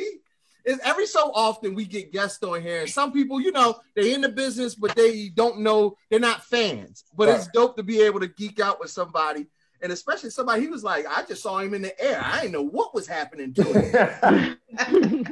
Right. Because, so what I love, what I really, really love, like people have asked in the group is, I'm watching it. You guys are watching it. I only know what I did. I don't know none of the other stuff. So, like, when that tail came out, I was like, oh, that's what was okay. Dang. Yeah, so they're good. Like we do. They're good. Okay. All right, look, we're going to switch it up. We're going to go in reverse now. Jay, you go ahead, lead off. 4, 5, and 6. Would you like to do I need to bring the graphic up so you can remember? Yes, yeah, just for funsies. Just for funsies. I know, because we old and we don't remember everything. So. See, I peeped B's glasses, and I was like, oh, so we got the same style of taste with the frameless glasses. Like, that's how we do. Go ahead, brother. 4, 5, and 6, your favorite scene. All right. I love the whole Indiana Jones. Because we got 20 minutes left. Come on. Yeah, I love the whole Indiana Jones vibe that like I felt from 4. Like it was just like some Last Crusade kind of thing. Like I was waiting for somebody to, because even with the bridge, it reminded me of that. My favorite thing in 5 was just the effects used in the transformation. Yeah, I wanted to know. Yeah, because I was like, all right, look, I know like they were talking about, like I knew it was leading up to the like some type of metamorphosis because they kept showing imagery of butterflies and talking about that, and like I was like, all right, so is she gonna do something cool, some kind of weird thing? And I was like, oh, she turned into a white woman. Oh, okay. And then when the skin started falling off, I was like, it reminded me of like The Howling, whenever they turned into werewolves, they would like literally tear off their flesh and underneath would be the werewolf. Got you. So it was like a violent transformation every time. And so I loved seeing that effect. How did they clean up that mess? Like, how did nobody like, here's my problem with it. I call it a minor plot hole because like somebody had to go into that basement. And they gonna see the freight elevator. That's like crazy. The freight elevator, there is just pieces of white woman all over the corner of the elevator. Nobody's gonna say like, "What happened to Amanda?" Like, no one's gonna say anything crazy. Like, what's going on? White woman leftovers. Because and do they melt afterwards? What happens? Do they dissipate? Do they melt? I don't know. Because that kept happening at her job. So there's like outside is a chopped up as a pieces of a white woman. In the freight elevator, there's pieces of a white woman. Like at some point, somebody's got to be like, "What's going on with this job, though?" No. Jason, dead up. There's a cop somewhere in Lovecraft Country that is tracking down missing persons for white women and found all those pieces. And now they don't understand why they can't find the person. It's an open investigation. I promise you. Just faces. Just like pieces of cheekbones and like thigh meat. And they're like, why is it just thighs and a thumb over here? Where's the rest of this white no woman? Skeleton is just soft tissue. Just skin. Skin and meat. Karen soup. Well, Jason, you just made me hungry, and I'm gonna make some beef stew later. Right, we about to make soup. But then I did like 6. I like the story behind 6. I thought it was mad brave to do a whole episode that was pretty much subtitled, because you know how people are with subtitles. Yeah. Wait a minute, real quick. Brandy Lynn in the chat said, some black person had to clean it up too. Mm-hmm. You know they did. It was like, God, Rufus, go over there and get the meats up. What did you call Cleophas? Thurgood, go get the mop. Rastus, because remember Rastus? He was the wait, Jay, can you imagine him coming home from work? Oh, Matilda, you won't believe all the white women I had to mop up with. They had me cleaning up all these white women all over the place. Had me in the elevator. The elevator cold as dice. I'm up there cleaning up this white woman. Then Jay, outside. Jay, he slid his glasses up like how Brian did. He was like, "Let me tell you something. Listen here. But you gotta have a cigarette. Lead this job. We going back down south. Talk with the cigarette hanging out the mouth. She right here now. They got me out here with these damn white people. Cleaning up these white women. All right, wait. We gotta go ahead. Wait. We gotta keep it moving. Go ahead, Q. Give me your best 4, 5, and 6. Okay, you got to give me the graphic answer. You know I'm what? 41 years old.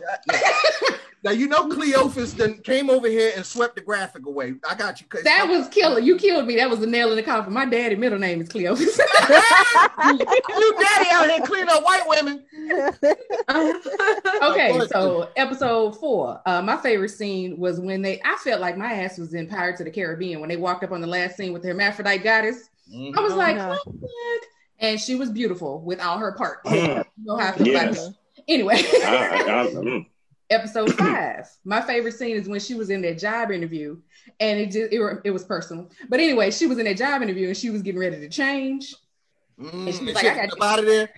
You had the bubble guts when you was in there. I was in an interview and I had bubble guts. But I knew that was the reason. Can I? If I got this job and I'm gonna shit in his office. But with her creeping all the way down that hallway, I say, "Oh, she about to lose this shit." That's what they thought that white woman. She done shit a white woman out. Look at this. Yeah. So episode 6. I love anything Asian culture. So you can give me my onis, my yokai, 6-tailed foxes, and I was all so happy right now. Yes. Yeah, I am. I feel valued. Thank you for caring about me.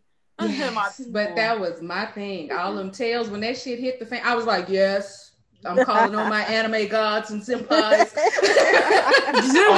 all I saw was I was like, there's like 6 Naruto fans busting their nuts right now. Like, just like, I mean, the road had a sister. Come to life. All right, Sassy. 4, 5, and 6. What'd you like? 4. So I liked the anticipation of me wondering if they were gonna drown or not for a minute. Like, yeah, because I was like, oh snap, this water don't look like they going to get out of there too safe. Somebody going to drown. I was betting on it being the dad. He didn't. I'm glad they all lived. What was it? 5. Of course, everybody's favorite part, the part where she turned into a white woman and was living her best life. Yeah. But I kind of didn't like the way she was talking to her staff after a minute. She was abusing her authority.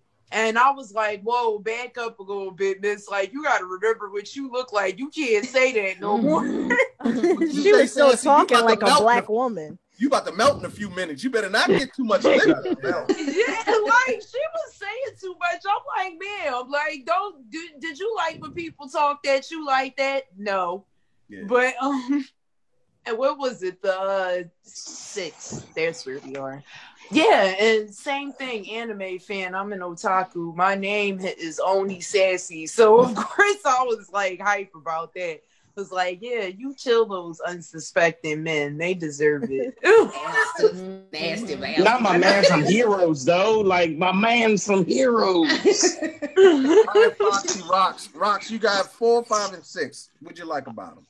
All right, so what I liked about 4 was I like how when they got to the museum and Letty had to get that map. And, you know, of course, you know, the father's up there like, okay, well, you're going to make too much noise. She was like, screw that. Got the map. Went on and she ain't care about nothing. She ain't care about that guard losing his job. We going down here. Let's go. She just took the range. I love that. Number 5. Yeah, I like the fact that Ruby was, you know, she was changing and she got a chance to see what it was like to be on the other side.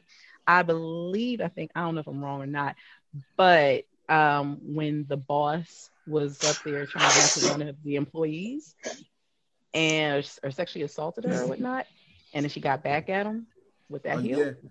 Yeah. That's why I was waiting for somebody to say the sodomy. With that heel, I was just like, oh my gosh. Yes, oh my gosh, yes. Oh my that wasn't no normal shoe up the bottom. Like I heard people say I'm gonna put my foot up your ass, but damn, that foot was there literally. I want to see season 2. You know, see if he's back. And walked out here like. All right, what about you, Taffy? What was your favorite? Okay, so I was actually kind of bored with episode 4. I was like, if y'all don't get y'all Night at the Museum, Indiana Jones in the Temple of this bullshit head asses out of my face. They snaps in a circle.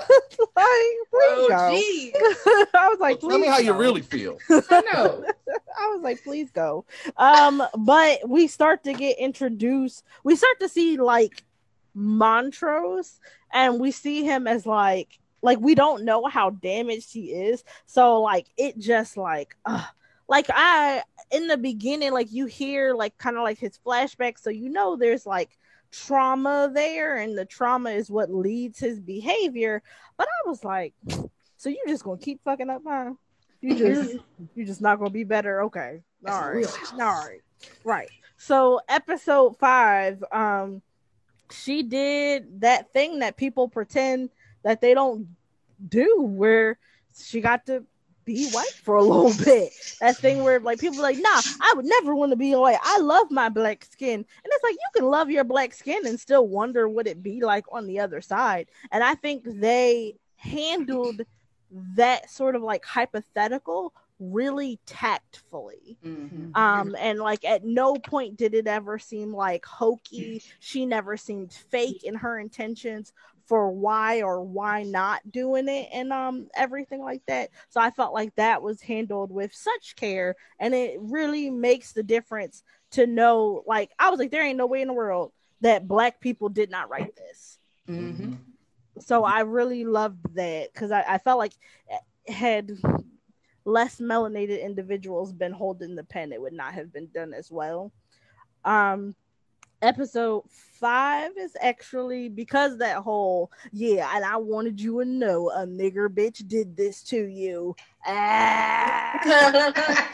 So obviously out of this group, episode 5, if only for that ending, is my favorite out of this group. But episode 6, and whenever we get our Head Nerds in Charge website up, I actually wrote an article based off of this episode where I was like, we need to stop. And I kind of like disagree with you what you said before about like not needing to protect black women. I was like, we need to stop making the victims, who are typically women, stop making it their responsibility to protect themselves. Like, these are like, her mom married a man and then let him abuse her. and then put the responsibility of revenge on her child by summoning the spirit and basically giving her daughter over to the spirit, making the daughter, who is the victim, the one who needs to seek revenge, and then making her responsible for it and denying her love and affection because it's like, oh, you're not my daughter anymore. And it's like, well, then when did she stop being your daughter? When you let that man rape her, when you sat by and didn't do nothing about it, or when you summoned a spirit and made your daughter into a monster, because that's what actually happens. We make the people we love these monsters by not doing our due diligence and taking care of them in the first place. Oh, but now you want to be mad at her saying she's not worthy of your love or any love at all because of the damage you have allowed to happen to her. That is disgusting, and that needs to stop. If you want to be there for women, be there for them in all things, and stop putting the onus on us who have been hurt to take care of ourselves. Mm-hmm. All right, cool. Well, that's the end of the show. Money to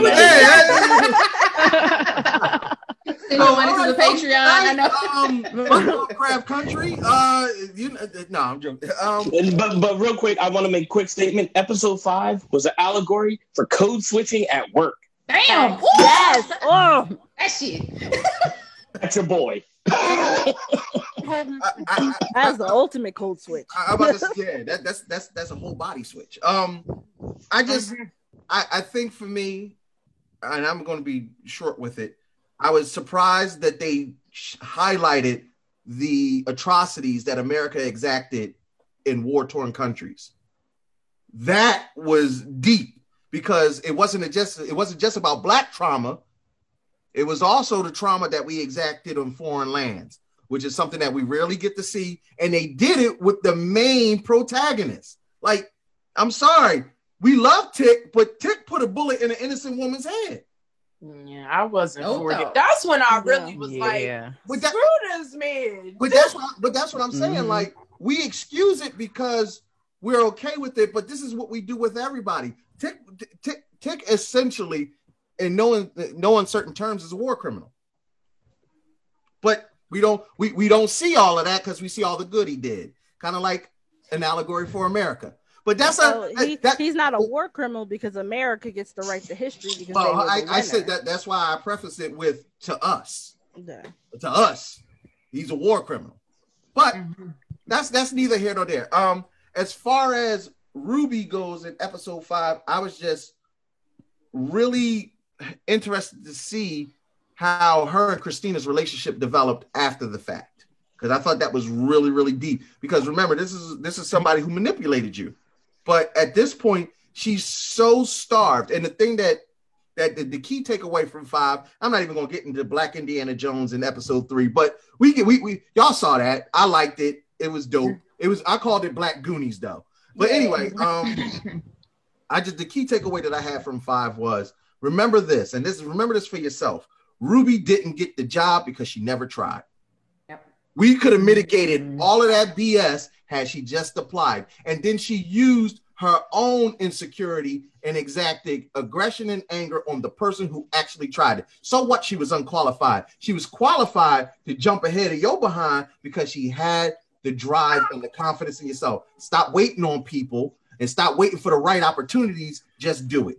Oh, that was a Nike. That was a Nike. I'm joking. All right. Tonight's been a good night. Now, y'all know usually we sign out at 10 o'clock. We'll go a little bit extra just because we got 4, 5, and 6. All I'm going to ask is for 4, 5, and 6, just keep it to 1 or 2 things that you like. You mean 7, 8, 9, 10? I'm sorry. Yeah, because it's like 4 of them. But just give me your top highlights because I'm hungry and I ain't eat yet. So we're going to move on to 7 through 10, which is the last 4 episodes. And there's a lot. This is going to go long. For anybody, I'm just say, listen, I'm not right. I can't rush. I can't in good conscience rush this because this is good. For those that are sticking around and watching, stick around if you want to. For anybody on our panel and our guests, you can bow out any single time. Just let me know, and I'll make sure y'all can say your goodbyes before you go.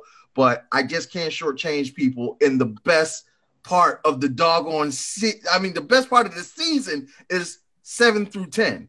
Mm-hmm. So, without going in order, just jump in there and let's have a discussion about 7 through 10, our favorite scenes. I'm always gonna give our guests the leeway. Brian, let me know 7 through 10. What's your favorite parts? 7, when Hippolyta was, trying to find herself. She went through a lot. Like, I know a lot of people were trying to decipher the codes that was at the bottom of the little episodes there. Yeah. Anybody figure that out? Let me know, because he is something down there, by the way. D, so 8 killed the game. That man, I know a lot of people like Thompson and Bobsy, but I mean D, you can't shadow her. She killed it. Now wait, real quick, because I want to pick your brain, Brian. I saw that a lot of people were not feeling Topsy and Bopsy for multiple reasons. Without having, and not to put you in a bad spot, but how do you feel about how they handled that? Like in the show? Yeah. I thought they did good. Yeah, I thought it was represented right. I thought they depicted the character that it was supposed to be depicted very well. They were meant to be creepy and scary. That's what a curse is. That people, she was cursed. Right. Oh, they're not supposed to be, these nice little girls coming out. And mind you, too, they were kind of figments of those 2 girls she threw the rocks at. Yeah. Oh, yeah. This is like her interpretation. Bro, I didn't even think of that. Wasn't it the same actor? Wasn't it the same actors though? No. I thought it was. I thought it was. I thought it was. Yo, I thought that's it was deep. I didn't even put that together. When she threw the rocks at him, that was her mental manifestation of the curse. Right. Well, there you go. Now I got to watch it a 3rd time. Right. So mind you, that was the book that was in that room when she went in. Was the book that was there. So that was her putting that face on the interpretation of the curse, which was those 2 girls, of course. And Topsy and Bopsy was dance. They were all formed. Every movement was a dance. Every action was a dance. So you got to see it that way too. Like, it was a lot that was in there with Topsy and Bopsy that people just didn't really look at because they were scared of them. Right. All right. Well, listen. Come on, talk to me. Q, go ahead, jump in there, baby. What do you think? What was your 2 favorite parts out of 7 through 10? I will say Topsy and Bopsy were my favorite, and I hated them because they reminded me of It, and I don't mess with shit that looked like It. Yeah, and that night I slept a little bit closer to my husband. I was like, nigga, we finna be hot because I'm not dark ass room on this side of the bed. Teddy's on his back like, look, baby, we about to snuggle tonight. All night. He's gonna be soaking wet because he run hot. And I was like, well, we finna just be fucking hot then. But my whole thing with that, I took that as the over just time period. That's the manifestation that white people have fed to us and the rest of the world of how we look. We ugly, we scary, we loud, we wow, we just nappy headed. Yeah, nappy headed. So what they used to say, nappy headed hoes. Yeah. So I thought that was cool how they did that. And let me see. I can't even see that graphic. I don't even remember what episode that is. The third picture. That was number 8. You got Hippolyta.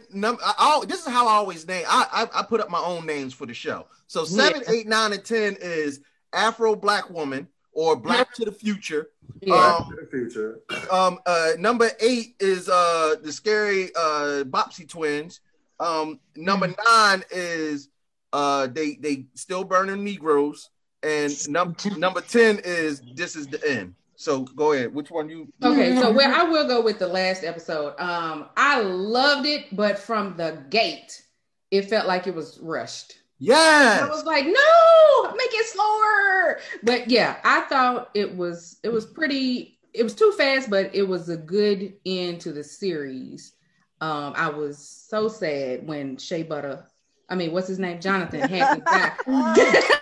I'm done. That's his name, Shea Butter. I love that his name is Shea Butter. Yeah, but I just thought it was just phenomenal. And I was so glad the baby could just come in and squeeze that thing. Like, bitch, you could have helped me. You want help? I'm going to help you to the other side.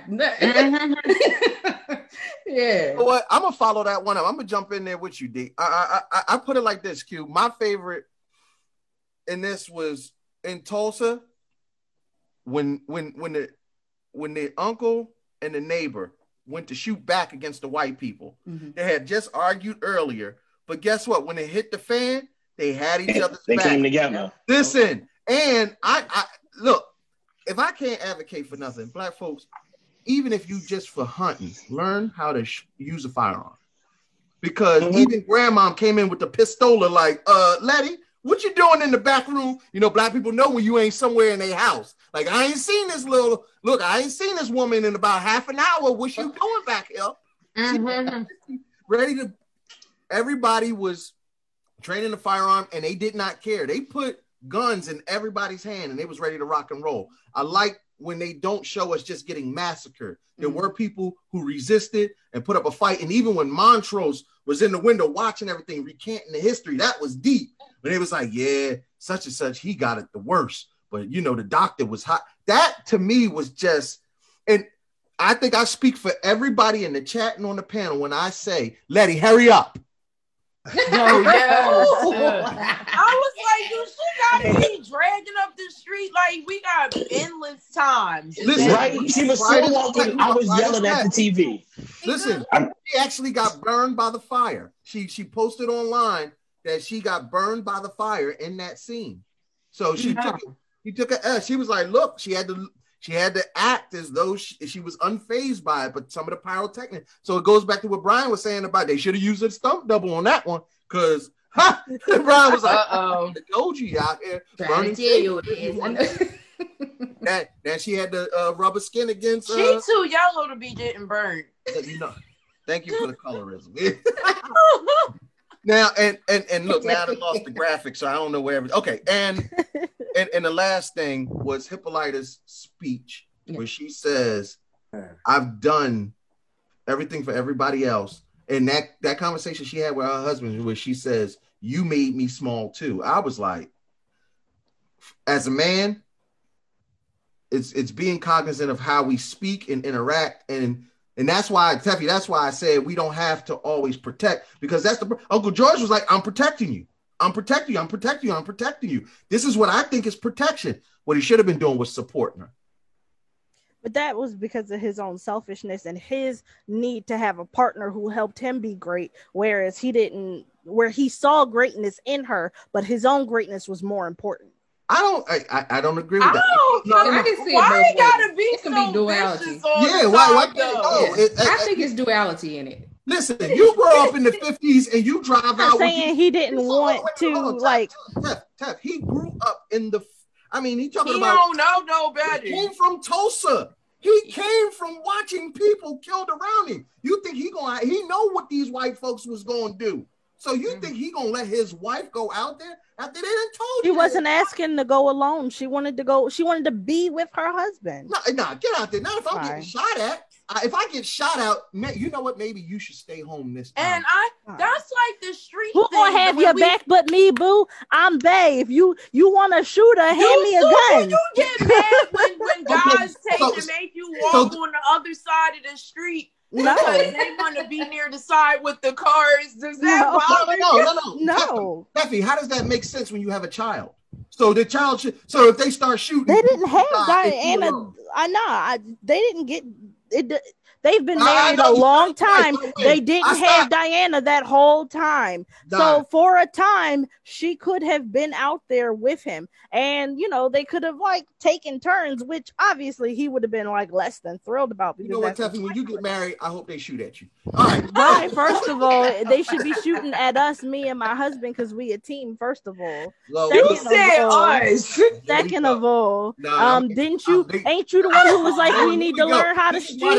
So here I'm going. I'm gonna be prepared, boo. Like I said, you want to shoot? Put a gun in my hand. Listen, Jason, go ahead on. I love y'all. You have to be like, we protecting you, but do everything. But it actually takes to be good partners and be. There you go. All right, go ahead, Jason. Oh my God! You know what? And it's you already know, Jay. here Jay, and just go ahead.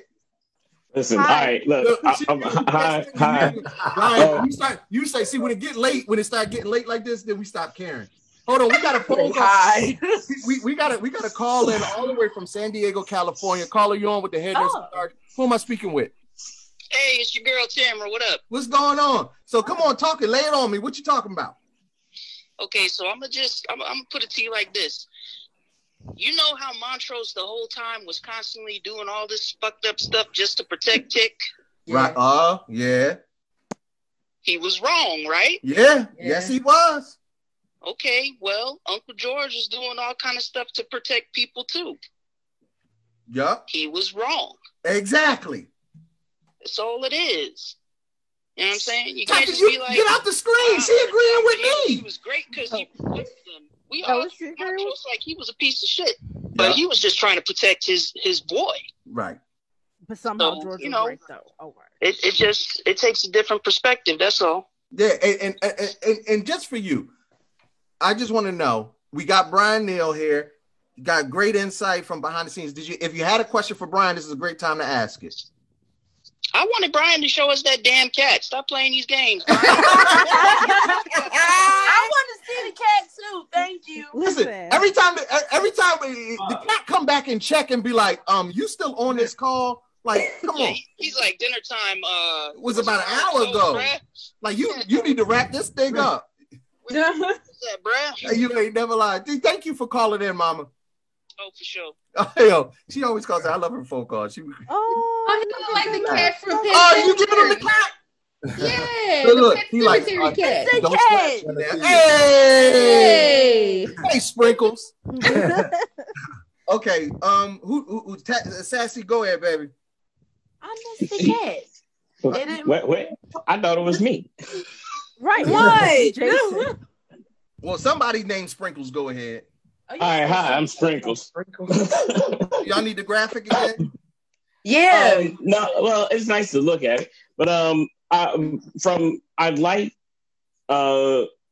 episode 7 because it was like a watching a woman like come of age and like become this great power, and I loved how it showed like how powerful it showed all these like powerful Black women like throughout the whole episode. Like it was just it showed that she wasn't like the helpless victim or like the damsel in distress. Like she was in the front lines. Like she was, and it showed how like she learned all these skills throughout the centuries and throughout all time. And like I thought that was just I thought it was like just crazy creative. Yeah, and she needed that story to even without her, they would have never even been able to get the book of names. Exactly. Right. And then I love episode 8 because I love that her fear was what white people saw, how white people saw her. Like I thought that was just really cool, and I like that they took like the pickaninny just like imagery as like the monster, because that's the thing we fear, is that we get seen as that. And that's a good point. And she was trying to escape it. You know what I mean? Like she knew in a sense she couldn't necessarily fight it, but she tried to get away from it. And we do that. I do that. Like, you know, being like a creative, you know what I mean? You don't want to be put into that black box. You know, you want to be like, hey, I'm a creative. I make these things. I'm not just making just black this. I want to make this for everybody. Right. And you want to like, until you get to that breaking point where you're like, you know what, I got to fight this. And that's exactly what she was going through throughout the episode. She was trying to escape until at the end she was like, nah, I obviously got to handle this. Yeah. And the whole Tulsa thing, because I used to try and tell like my nephews and all this stuff and explain to them like how like we had this like we had a Wakanda. Yeah, Black like, Wall Street. We had a Wakanda, and it was destroyed because we were thriving without the help of any outsiders. And just to see that is like seeing how raw it was, because they never really like the history books never really touch on Tulsa. Yeah. But you know what? It's sad. A lot of people, and I'm sorry, Jay, I don't mean to interrupt, but a lot of people say the first time they ever heard about Tulsa was in Watchmen. Yeah. Yeah, that was my first time. Yeah, I think I was like, I knew about this stuff. Yeah. I knew about this stuff because I don't know. I was just I was into history a lot especially like Black history and when it came to business and finance and stuff like that. And it was like seeing how we had these wonderful things and how like even as an industry now, we could create something awesome and there will be people there to try and tear it down because they don't want to see us thrive, not without us having to beg something from them. Right. Jay, just real quick, I've got a question from actually they DM'd it to me for Brian. Brian, the question is the I believe it's Stuntman POC or POC Stuntman? Is that considered the Black Stuntmen's Union, or is that just an organization? It's just an organization. It's not a union. Owner, she's a stunt performer who's been doing stunts for many years, and she just, got, the notion that we need to be represented. So she created a platform that we all can be a part of. So now it's no excuses. Hey, we need, somebody that look like this. Well, we got a whole database full of people. Let's go. See, this goes back to what Jason was saying. We can still be like, if Black Wall Street was left to thrive, we would have our own stuntmen because we would have our own movie theaters. Right. I mean, movie studios. Go ahead, right. Jay. Phil, I'm sorry. I know I cut you off. No. I mean, just this show alone is an example of what can be. Seeing stuff like Blurred Fleet, hashtag Blurred Fleet. Like if you can see like watching a collective, and I being Jamaican, like going back to Jamaica, like y'all, people think that it's like, I mean, technically it's still like third world country, but part of it is Wakanda. Like everybody has all this crazy tech. When I last went there, I was like, yo, everybody has like robots. No lie. I swear to everything on sacred.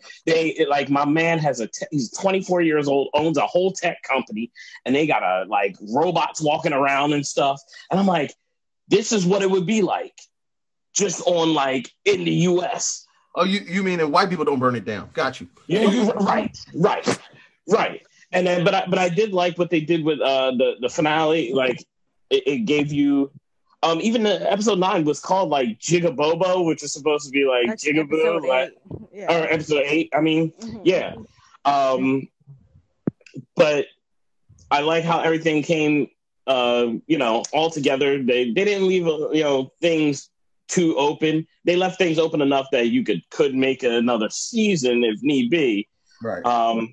Like one of the theories that I brought up to some of my friends that I saw in the chat too, that George ain't really gone. George is the whatchamacallit. No, George is his Sprinkles. George is Sprinkles. Wait. That's why Jason, all right, this is what I wanted to do. Look, we getting ready to get out of here in about 15 minutes. What I wanted to do was spend the last 15 minutes. I know.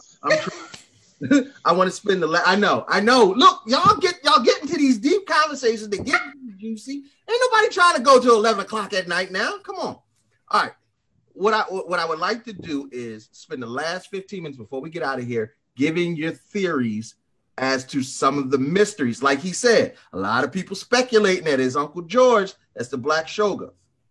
Some people felt like, now this is crazy, but I had to rewatch it the second time to really get my theory on it. But they said that D actually came back from the future with the robotic arm. Like, did Hippolyta take her to the future, get a robotic arm made, and come back? Hippolyta could have made one. But she did take her to that room. Maybe that was a portal. Wait, now, okay, see, Q, that's why I rocks with you, because you with me. Now, I went. There had to have been. There was light in her eyes when she was looking at it. I don't think it was the portal. Here's the thing. Go back and watch it. Dee's arm makes a very specific noise. It's that whirling and whatnot. Yeah. When she opens the door, I think she got the robotic arm sitting there whirling, and she just found a way to attach it in the room. Yeah, that's you know what I mean? So for those that were speculating whether or not the arm was from the future or whether Hippolyta made it, I think Hippolyta made it. Now, go ahead on. What's some other theories that y'all seen out there that you like? It's going to be a side adventure, like what's the name, and Sprinkles. Yeah, they're going to go on their own adventure to find out more about like Moon Girl her and the mother. Devil Dinosaur. Like that's what I was just about to say. I was about to be like, I hate you, Tef, but no, I love you, Tef. You jumped on the same thought that I was. Oh my gosh. Go ahead. You know when you nerd out and you run out of words, you be like, Taffy, how about you? If either you can speak on if you didn't get a chance to talk about the last 4 episodes, you can talk about that, or you can talk about your theories. It's up to you. So I didn't have any theories because I personally was like, good, let it end where it's at. I'm fine with this. Like, I am fine with the season ending where it is. Like, I'm like, oh, people want to see black magic. I'm just like, there was a whole TV show about black witches, but none of y'all niggas wanted to watch that. Oh, but now since J.J. Abrams is on it, now you care so much about. Yes, there was a show about black witches. What? There was a show about black witches. Yes, but none of y'all niggas watch that. Oh, but Well, now I don't watch witches Jordan anyway. Peele produced this. Y'all want to be like, oh, now I want to see black people with magic. No, I don't. Listen. I'm a big fan of J.J. I don't see them since demons Lost. now. Anyway. I'm an Abrams fan. I'm sorry. Bad robot.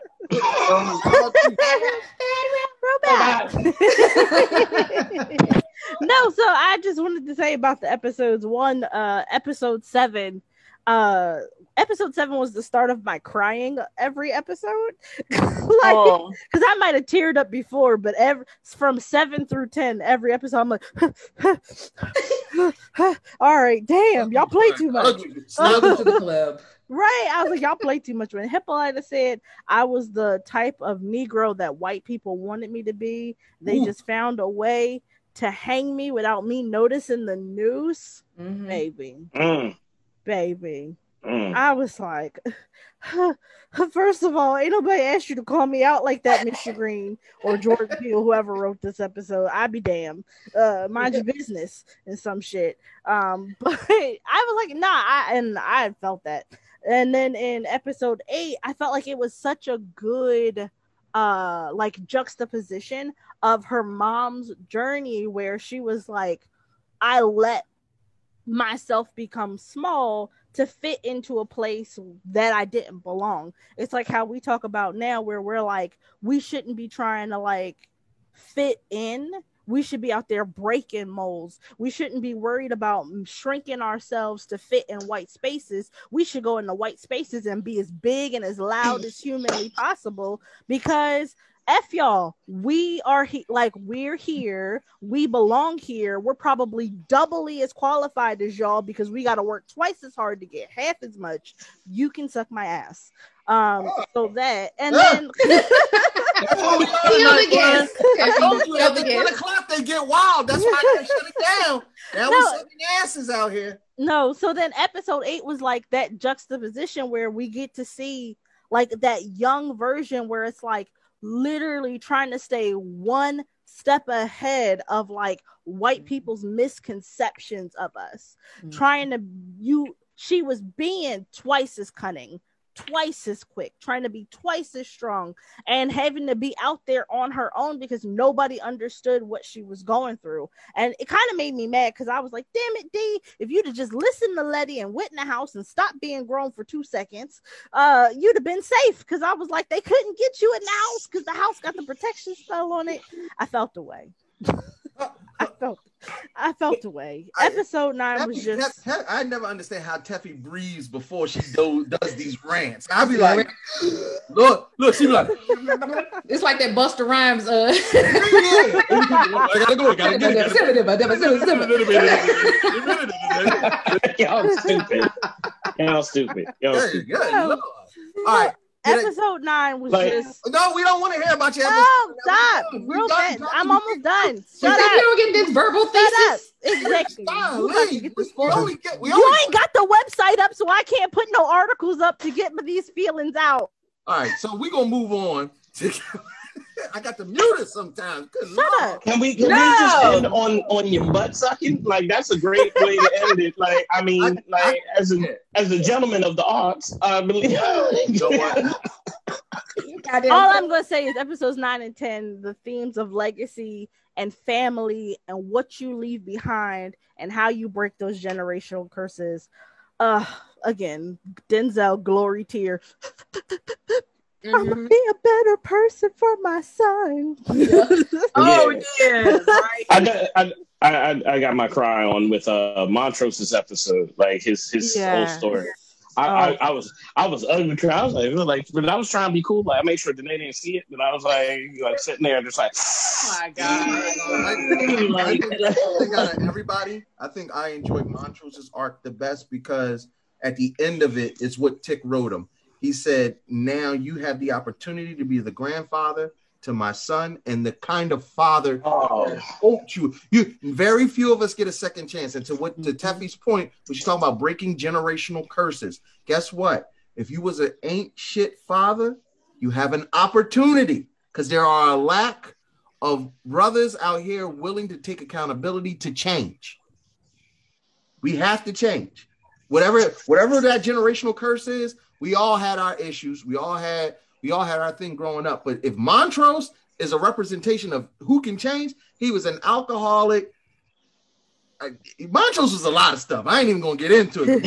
he was a whole season by himself, bruh. Because let me tell you something. Because what is it, episode 9? When we got to see the abuse that he went through, how many of us now said, "Oh, all right, I can't." Even Tick was like, "Yeah, all right, bro." Because Brian, tell me how when you got to see that Tick was Jackie Robinson, the Jackie Robinson in his mind, and honestly, Montrose has been looking up to his own son this entire time. Mm-hmm. That was deep.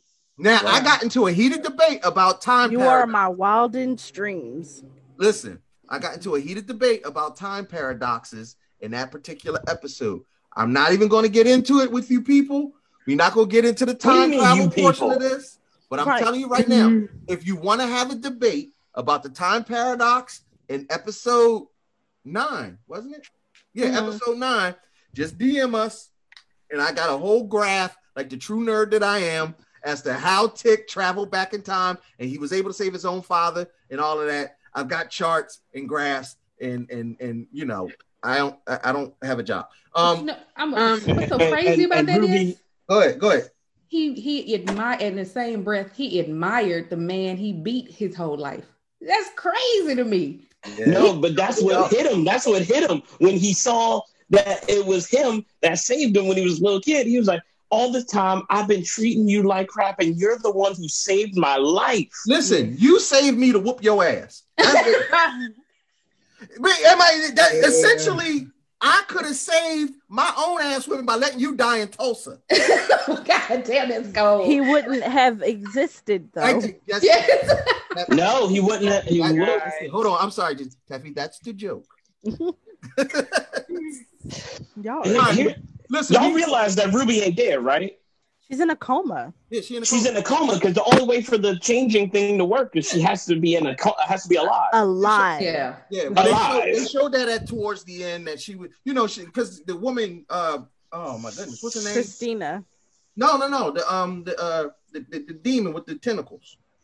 Yeah. Oh, Gia. Yeah, she gets to see everybody's life before she dies. So she saw Christina's life. So she saw everything that happened. So we got to see that, Ruby wasn't there. We got to see Tick giving away the letter and the sacrifice and all of that. I'm gonna just say Montrose saying Tick get up Get Up. That broke me. Let's That Go. broke me. That broke me. Look. I cried in front of Dad. I don't even know if she noticed. And I think it was because that episode we had our son and my baby right there. So like I was looking over at my son and I just was like, good night. Like I'll be remiss. Hold on. I will be remiss if I didn't mention the ancestral ass whooping that they put on Titus. Yes. I'm just saying. We always talk about calling on the ancestors. This brother actually passed that ass like we used to. Listen, when they say, yo, we ate him up, no, literally, they ate him up. Like, ate his ass up. They put a whole butt whooping, and it's a shame that, we talk about feeling safe in spaces where that black woman had to actually create an astral plane for her to feel safe. That metaphor, look, obviously 2.5 hours was not enough to break down everything we love. We can't thank Brian enough for coming on. It's not going to be the last time we did it. At this point, we done did 2 whole shows on Lovecraft, and we still got a lot to talk about. I know y'all loved and enjoyed the show. Y'all kept the comments popping. We appreciate it. Thank you for fielding so many questions. To everybody on our panel, but first I want to start with Brian. Brian, where can people follow you on social media? Where can they support you, and what can they look forward to seeing you in next? You can find me on Instagram. My handle is at @B_Ryan88. My Facebook page is actually Brian Talent 88. If you want to see anything from my past ventures, you can look on there. Twitter is the same handle as Instagram, B_Ryan88. For the future, I'll be on Fargo again, and I'll be on the new show called Next, airs on Fox. Oh, that's dope. All right. Jay, why don't you let us know where can we support VT Heroes? Well, for now, follow VT Heroes on Instagram. You too can become a hero. Build the hero in you. It's literally the slogan.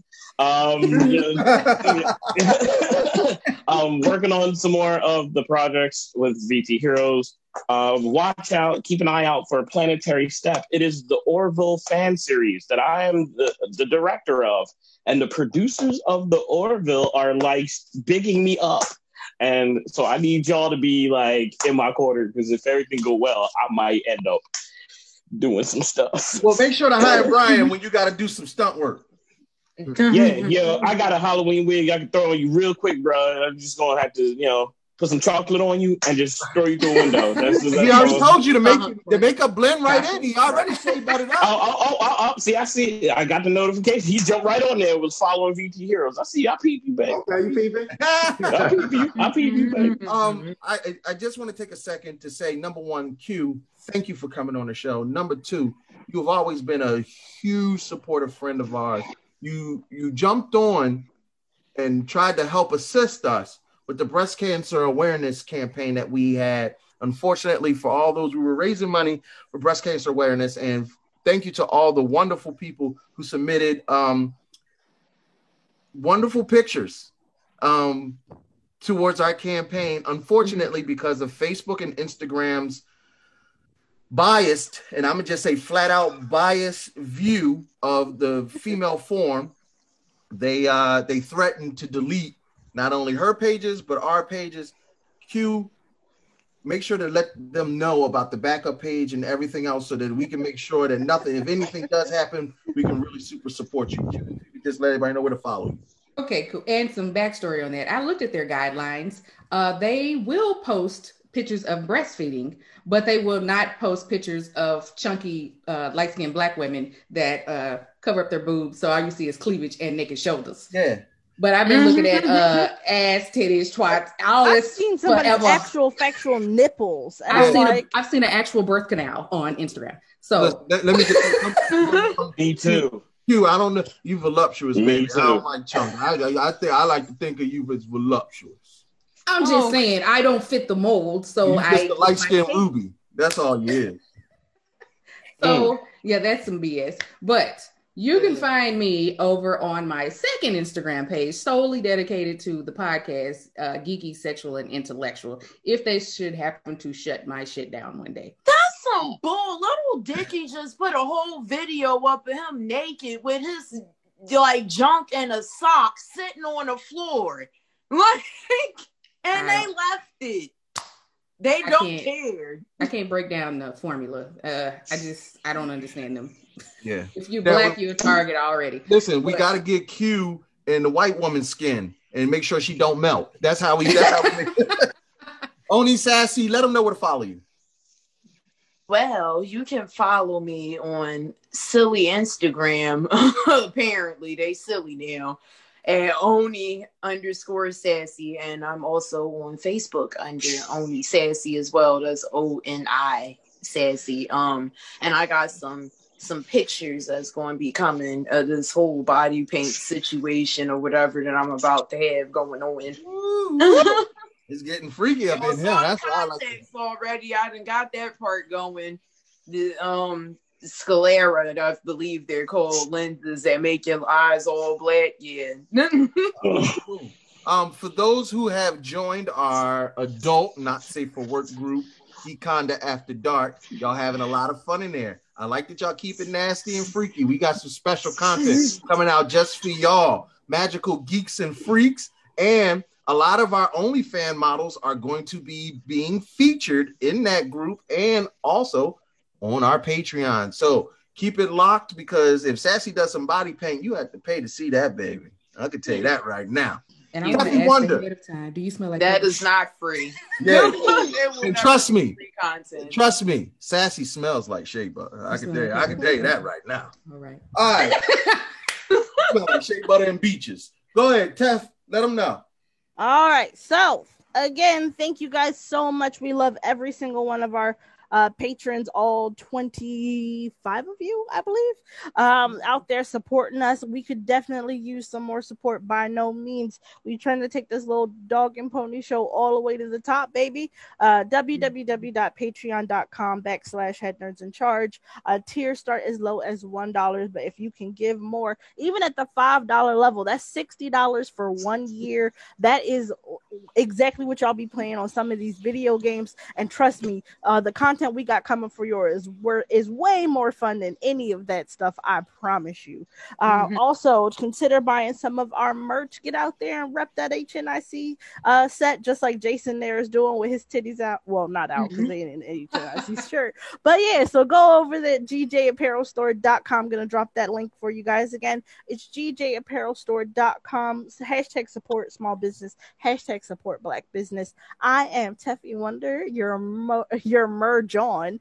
You can follow me at Teffy Wonder on Instagram and Teffy Wonder the Mocha Mermaid on Facebook.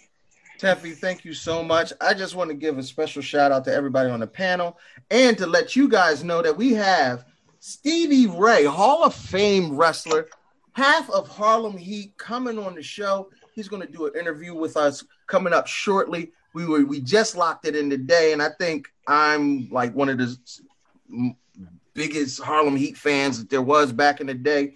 You might remember him. We got Reverend Ron Starr and also a new member to the crew, Lovely. They're heading up our HNIC wrestling branch, and they're going to be joining me with Grandmaster Fax, and we're going to get knee deep in it with Stevie Ray right after the election. And speaking of the election, we have another dope interview coming up.